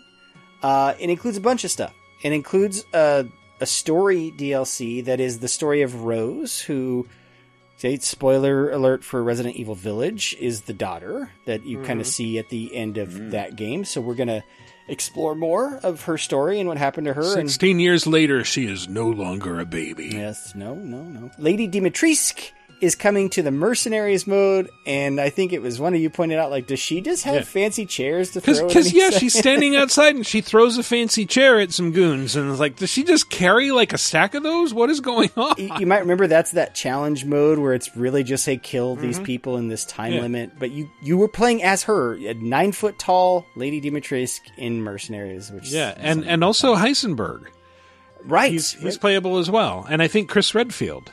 And then there is a third-person mode that was announced, because you might remember Village and 7 are both first-person games, so they will now have that's actually a lot of work. Like, you do have to do a lot. You can't just pull the camera back. There's character animations and stuff. Yeah, there's also like the scale of the environments to consider. Have you seen what happens when people pull a camera behind a first-person shooter? I believe we all laughed at the Firewatch model and what your guy actually looks like in Firewatch. Yeah.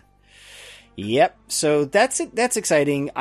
Michael and I and Chris, we all loved Village, and so it's great that it's getting all this. It was my game of the year a year or two ago.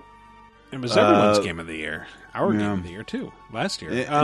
The largest conversation I had today was about Elden Ring and like, do you think there'll be DLC? And like, I'm actually not sure now. Like, it wasn't announced during this period. The game is so fucking big. I'd be surprised, but the third person mode, like we haven't mentioned, is especially weird because you not only did you never see Ethan's face before, it was never really revealed. Yeah. Like, it was kind of always shadowy, and like even fan art of Ethan kind of picked that up and ran with it. Like you never see his face really, it's always shadowed. Yeah. I think that's the double-edged sword Capcom approach with like turning all this first person. Where like I played Game of Pigs. Is that Outlast? And it's just like Amnesia Machine for Amnesia, Pigs. and it's just like, I'll never play this again. This hurt me so much. And then Capcom's like, this is how horror is being done right now on Steam. Let's do that. But I can't replay that. And Resident Evil 8 is this wonderful thing of like, yeah, I'm a guy who could run with a gun. Like, the other games aren't. So the best part about all this, it's all hitting at the same time, end of October this year. So just in time for Halloween, which still it's wild because it's like a full year and a half after the base game came out. But it's a lot to come at one time. So I wish Halloween was now! Yeah. Let's see. Monster Hunter Rise is a game two of us. Oh, the best game ever made? Yeah. The Sunbreak expansion coming at the end of this month, June 30th. But no, they still showed off quite a bit of it. Showed off the new areas, the new... Not new monsters. They're monsters that have been in other games that they're bringing into this game. I think some are new. And then there's a demo that's available now. Go play the demo. If you haven't played Monster Hunter Rise, what are you doing with your life? It's amazing. So, one of my favorite games in the last 10 years. Please. It's a wonderful game. It's a wonderful game. And then finally, Capcom showed off more of that game that's not Dino Crisis, that should just be called Dino Crisis Exo Prime. They actually had to say publicly, like, no, this is not Dino Crisis. It's not connected to Dino Crisis. It's an original game. Yeah. But it sure as heck looks like Dino Crisis because you're fighting dinosaurs. Sure it is. Yeah. just storms and swarms of dinosaurs. But they showed off a lot more of that game with the weapon systems, and it's really got more of a sci-fi futuristic overlay than I thought it did. Yep. And the gameplay stuff I saw really kind of screamed almost like service game to me, like a live game as a service thing where I'm like, oh, okay, this is like the missions that they're sending you on. Yeah, so no one's going to be better at that than Capcom, so go for it. Hey, they're the Street Fighter people. They don't have to do live games. Monster Hunter's a live game. What's a Street Fighter? Someone who fights a street. A bunch of sick stuff. One of the I didn't put it up here earlier, but we saw Guile and his awesome hair, and he's got like a weird beard now. That shit was awesome, and Street Fighter 6 looks really great. And like has always been really great with presentation. The thing that surprises me is how much of it they're showing off when that game doesn't come out until next year. I'm wondering, are there some tech tests or something coming that are going to bridge that gap before the actual release? Because this is a lot of info to hit. It's already happening. Everybody you like who talks about fighting games on the internet is already beta testing Street Fighter 6. Okay. Well. Yeah, I think they might have had hands on at that Summer Games Fest. They had that live component of that show where Jeff Gerstmann, he was talking about that and how it felt, and he spent a lot of time just digging into the new Street Fighter. So yeah, people are playing it. So it seems pretty close to done for a game that again is coming next year. So publishers are interested. He's a duck. I had to just take the highlights, so I apologize if I skipped over one of your favorite announcements from the show, but that is all the news we are fit to play. Yes. We're not very fit, by the way. Our community segment, let's move along to, which is always a segmenting our community. Last week's question of the week was, which of the State of Play or Summer Games Fest reveals were you most excited about, and why? Giant Short Stacks on VidjagameApocalypse.com says, I'm excited for the game that looks like the design doc just said, what if aliens, or maybe Event Horizon? A close second is the bright and colorful game that looks like they fucked up exporting the normal smoothing groups on all the models. It looks like that game comes from an alternate timeline where the only thing done to improve graphics was adding more polygon to Sega Saturn games. No further details that can be used to narrow down which games I'm talking about will be provided. Wonderful, thank you. I too am looking forward to those two games of which you speak. I too enjoy that particular beer. Honestly, I thought I knew the first one, and now it's like, well, that could be a lot of them. And, could be that Aliens game, could be the Callisto Protocol. Who knows? Could be any one of the other Aliens-y games that were shown. Yeah, there's that other H.R. Geiger-like horror game that I'm blanking on the name. Yeah, well, there was that one. Which, sorry? Is it Scorn? Yes, and that one was like, this is like the rough, ugly version of, and I mean ugly aesthetically, not ugly as in unpolished, of High on Life. Like, they both use organic weapons that are monsters and presumably that talk to you. But that's like the grosser, more edgy version. Just going to point out that Oddworld Stranger's Wrath was doing that years ago. That's true. That's true. Maybe it'll be a top 5 someday. Who knows? Free on Game Pass. Andy Ryan said, I love the dark and gritty game set in the space station, but actually I'm here for the plucky squire. The storybook look mixed with Little Hero in a Big World as a musical. It's magic. Yeah, that game looks amazing. I think, was that during the Devolver showcase that they showed that? Yeah, I think that might have been the Devolver showcase. Yeah, which, fun as always when they put on these weird show meta showcases that make fun of E3 and all that. Yeah, what was it like they loaded a robot with Suda51's consciousness or something? I must be kidding. Sounds great. Sounds great. Parodied the ending of A Never-Ending Story, I think. Yeah. Perfect. Philip Longuet says, I am most excited about Stray for a couple of reasons, okay? I want to hear this because I want to know why people are excited about Stray. Being day and date on PS Plus Extra is awesome and hopefully indicative of things to come. for that platform. It looks great. It's only a shortish experience, and there is apparently a dedicated meow button. And the DualSense will vibrate like a purring cat. Sold! I'm also painfully aware that my real-life cat, Belle, is old and has cancer, which sucks, and she's not going to be with us for much longer. I'm hoping the game will help to ease the pain I know is coming. Oof. Monster Hunter let me build my own dog, and it was my own dog before I lost it in divorce. It was fun. There's an adorable skin. I think that's a pre-order for that expansion too, with the Palamutes. On Twitter, @Meowstodon says Street Fighter 6. I'm a big single-player 2D fighter fan. I'm not in love with the new style, and yes, it does look a little too much like Tekken with the shiny hits. Luckily, I'm not a giant baby when things change. It looks like they put a lot of love into this, and I can't wait. Good, healthy attitude there. Yes, I agree. Thank you to you. And Shy Guy Fieri says, I am so hyped for Street Fighter 6. I am a lifelong Street Fighter fan, and back in the 90s, Capcom was the king when it came to fighting games. However, the 2010s haven't been so good to fans of Capcom fighters.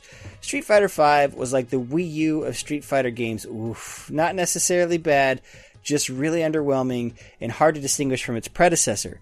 Street Fighter 6 fixes that right out of the gate by choosing a distinct visual style and theme, and I gotta say, I really dig the whole hip-hop, urban, graffiti aesthetic they're going for in this game, and thank the Lord they are finally moving the timeline past Street Fighter 3. Yes, I told you guys that last week. I was right. I looked it up, by the way, and I edited it to make you look better because you were fucking wrong. Waiting for Capcom to move past Third Strike was like waiting for Star Trek to move past Next Gen. And as a filthy casual, I appreciate the robust single-player experience, especially since it is set in Metro City. I love me some Final Fight. Now bring back Sodom, you fucking cowards. I added the fucking there for emphasis. Yes. I don't care if his name sounds dirty. Just bring him back.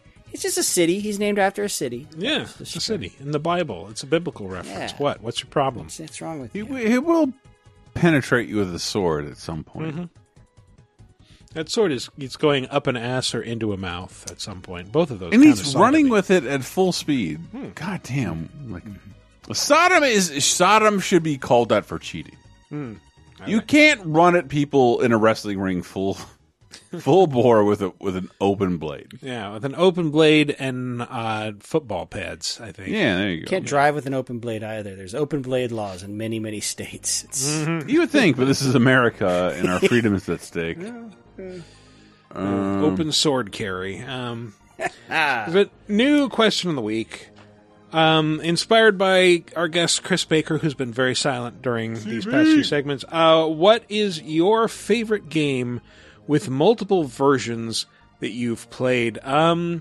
This is hard for me. I can't think of a lot of them, but Ghostbusters is a game with multiple versions that I've played. Good. Yeah, sure. Like excellent answer. The original, is it David Crane? Ghostbusters. But I played the Apple II version when I was a kid, and I absolutely loved it. And then a few years ago, for I think an episode of Retronauts, I tried to play the other versions, and I found out they are not all created equally. The NES version is one of the worst games I've ever played. Of one, of the first Ghostbusters. 2 is not bad. 2, well, no. What I'm saying is there are multiple versions of Ghostbusters 1, and they're all the same game. More or less, it's just that some of them are shit and some of them are really good. Like the Apple II, the Sega Master System ones are really good. The Commodore 64, great. The NES one is the one most people played, and that's why most people think that game sucks ass. Because it's terrible. And there are other terrible versions, but I should have asked him. I recently saw David Crane speak. I should have asked him about that. What happened on the NES version of Ghostbusters, David? Talk to us. Well, I'm sure it's different developer, and they didn't nail it. So, someone else go. I want to say there are almost no bad Tiny Toons games. Okay. There are not any bad Tiny Toons games. I didn't love, but like my love for DuckTales comes from being in my late 20s and seeing kids and retro gamers and VGM fans like fall in love over DuckTales. It has, want to criticize it, doesn't matter. It has things that still work for a lot of like small sects of people, and Tiny Toons gets no credit. There's not a bad Tiny Toons game. There's one like unreleased GameCube game with full voice acting from the original actors. And there's a PS2 game. Like they went from NES to PS2. No matter what you say, that is a longevity that like most products don't have. I'm kind of surprised. I thought Tiny Toons were well over by the time the PS2 hit. When I just remember house sitting like this guy who went to Brigham Young University, and he bought the Brigham Young cable package. And Tiny Toons was on every second of every fucking day. Yes. This is less than 10 years ago. Over the Verizon fucking Good to know that Tiny Toons are Mormon approved. Did not know. No idea. No idea. If it's on BYU TV, it's Mormon approved. Tiny Toons is the best licensed game franchise ever. No, by the way, there's just no bad Tiny Toons games. It's true. It is true. No, the Batman recent games. No, anyway. Play the Batman TurboGrafx 16 game with a fucking exploding collar strapped to your chest and see what happens. All right, so mine's going to sound like a cheat answer, but I'm going to bring it back, and you're going to go, oh, okay. There have not been many bad Tetris games. There have been a few. But how do you make a bad Tetris game? There have been a few. Tetris Effect is amazing, and on paper you're like, it's just Tetris in VR, but that shit is like a life-changing VR experience. But here's where that's sort of a cheat answer, because that came years later, it's a different game. Tetris Effect Connected is the one that came to Xbox and later PlayStation. They brought it back where you didn't have to have VR, but you would think like, oh man, you strip VR out of that game and it loses its appeal. But no, it is just as good, just as trance-like, and they added all this cool connectivity stuff, hence the Tetris Effect Connected. And it's like, it's a great version of that game. You're like, oh, okay, cool. It didn't need the VR, but it's still like, the VR is like life-changing. It's great. But yet,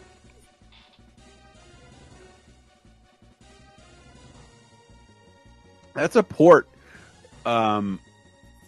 where they found two totally different points. The connected aspect of the Xbox version is amazing. Yeah. The VR version of the PS VR version is amazing, but it's the same game, same developers, but it's not the same. Yeah. The full experience requires both systems and a VR helmet. It's weird. Yep. Yeah, so you would think like, hey, the cool selling point of Tetris Effect is the VR, and it's like, well, actually no, they took it out of VR and it still fucking rules. It's a great version of Tetris. So, Tetris Effect Connected. I just love that the title refers to the phenomenon where if you play a bunch of Tetris, you close your eyes and you still see it on your eyelids. Another version of this that few people could experience, but Rez Infinite is like, that is the ultimate realization of Rez, and it's like, oh, this is what Rez always was trying to do. It's just now full immersion, you're in VR in fucking Rez, and it rules. So nice. So what is your favorite game with multiple versions that you've played? And like, not just your favorite game that you've played that has multiple versions, but you have played and enjoyed multiple versions. Let us know. Go to VidjagameApocalypse.com, answer into the comments for episode 476. Alternately, you can visit us on the official LaserTime community on Facebook. There'll be a thread there where you can answer, or you can ping us on Twitter at VGApocalypse, and we will collect the best answers and read them on next week's show. Anyway, that has been our show. Let's go with some plugs.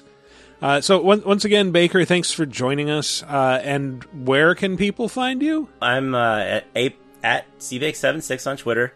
Superhero.vg is the YouTube channel. And actually, if you want to keep an eye out for my game called Circus Electrique, which I was the lead writer on, that is coming later this year. I think we're going to announce the date in the nearish future.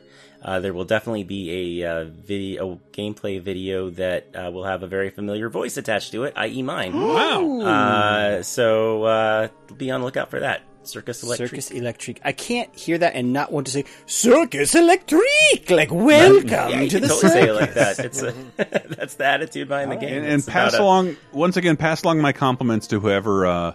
My friend has had such a bad girlfriend. I've had his Zen pinball machine here. Oh, cool. Right. Whoever made that menu music, that's my favorite song of the year. Nice. Hey, pass along my compliments. Whoever wrote Operencia. Great game writer. That was me. Who wrote that? Yeah. Is it the same He person seems who weird. wrote Red Nautical? Oh, thank you. In short. Just kidding. I know we all know it's Baker. Yeah, we all played that fucking game. It was like that's the joke. Yes. All right. And then Chris? Support the Department of Justice prosecuting every shade Republican who's ever existed, and I don't care about my plugs. Patreon.com/lasertime. I couldn't resist. I couldn't. All right. And 30-2010, which you sort of plugged throughout the show, but Man, we'll I allow said it like it 3 times. Jesus Christ. That's plugging throughout the show. And then you can follow me on the Twitter at Matty C. Allen. Baker doesn't want to plug his book because he doesn't care anymore. Because I don't think it's but 6 years old. I love your book. I loved your book. It was just like the shows I do, the book, the funny things about people poorly adapting my favorite characters, or sometimes nicely adapting them, right. but they just got something wrong. Yeah, but you have screenshots. What's the name of the book? Wrong. Retro Games. You messed up our comic book heroes. Available for Kindle. Only Kindle right now. I'm going to platonically date Chris Baker all day long because every time I talk to him, this is all we talk about. I could talk about licensed video games all day long. It's an odd little niche, but it's mine. Mm-hmm. Well, thanks so much for joining us. Always a pleasure, guys. Thanks for having me.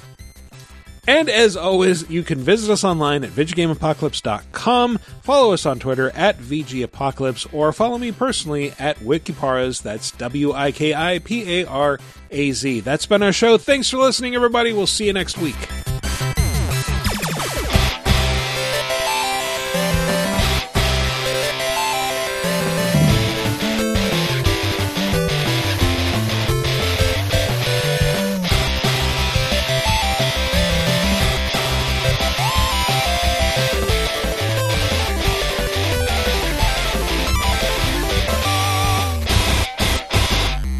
Pretends to be like a dinosaur toy, like what you would do with your orange Hot Wheels track. I'll get it.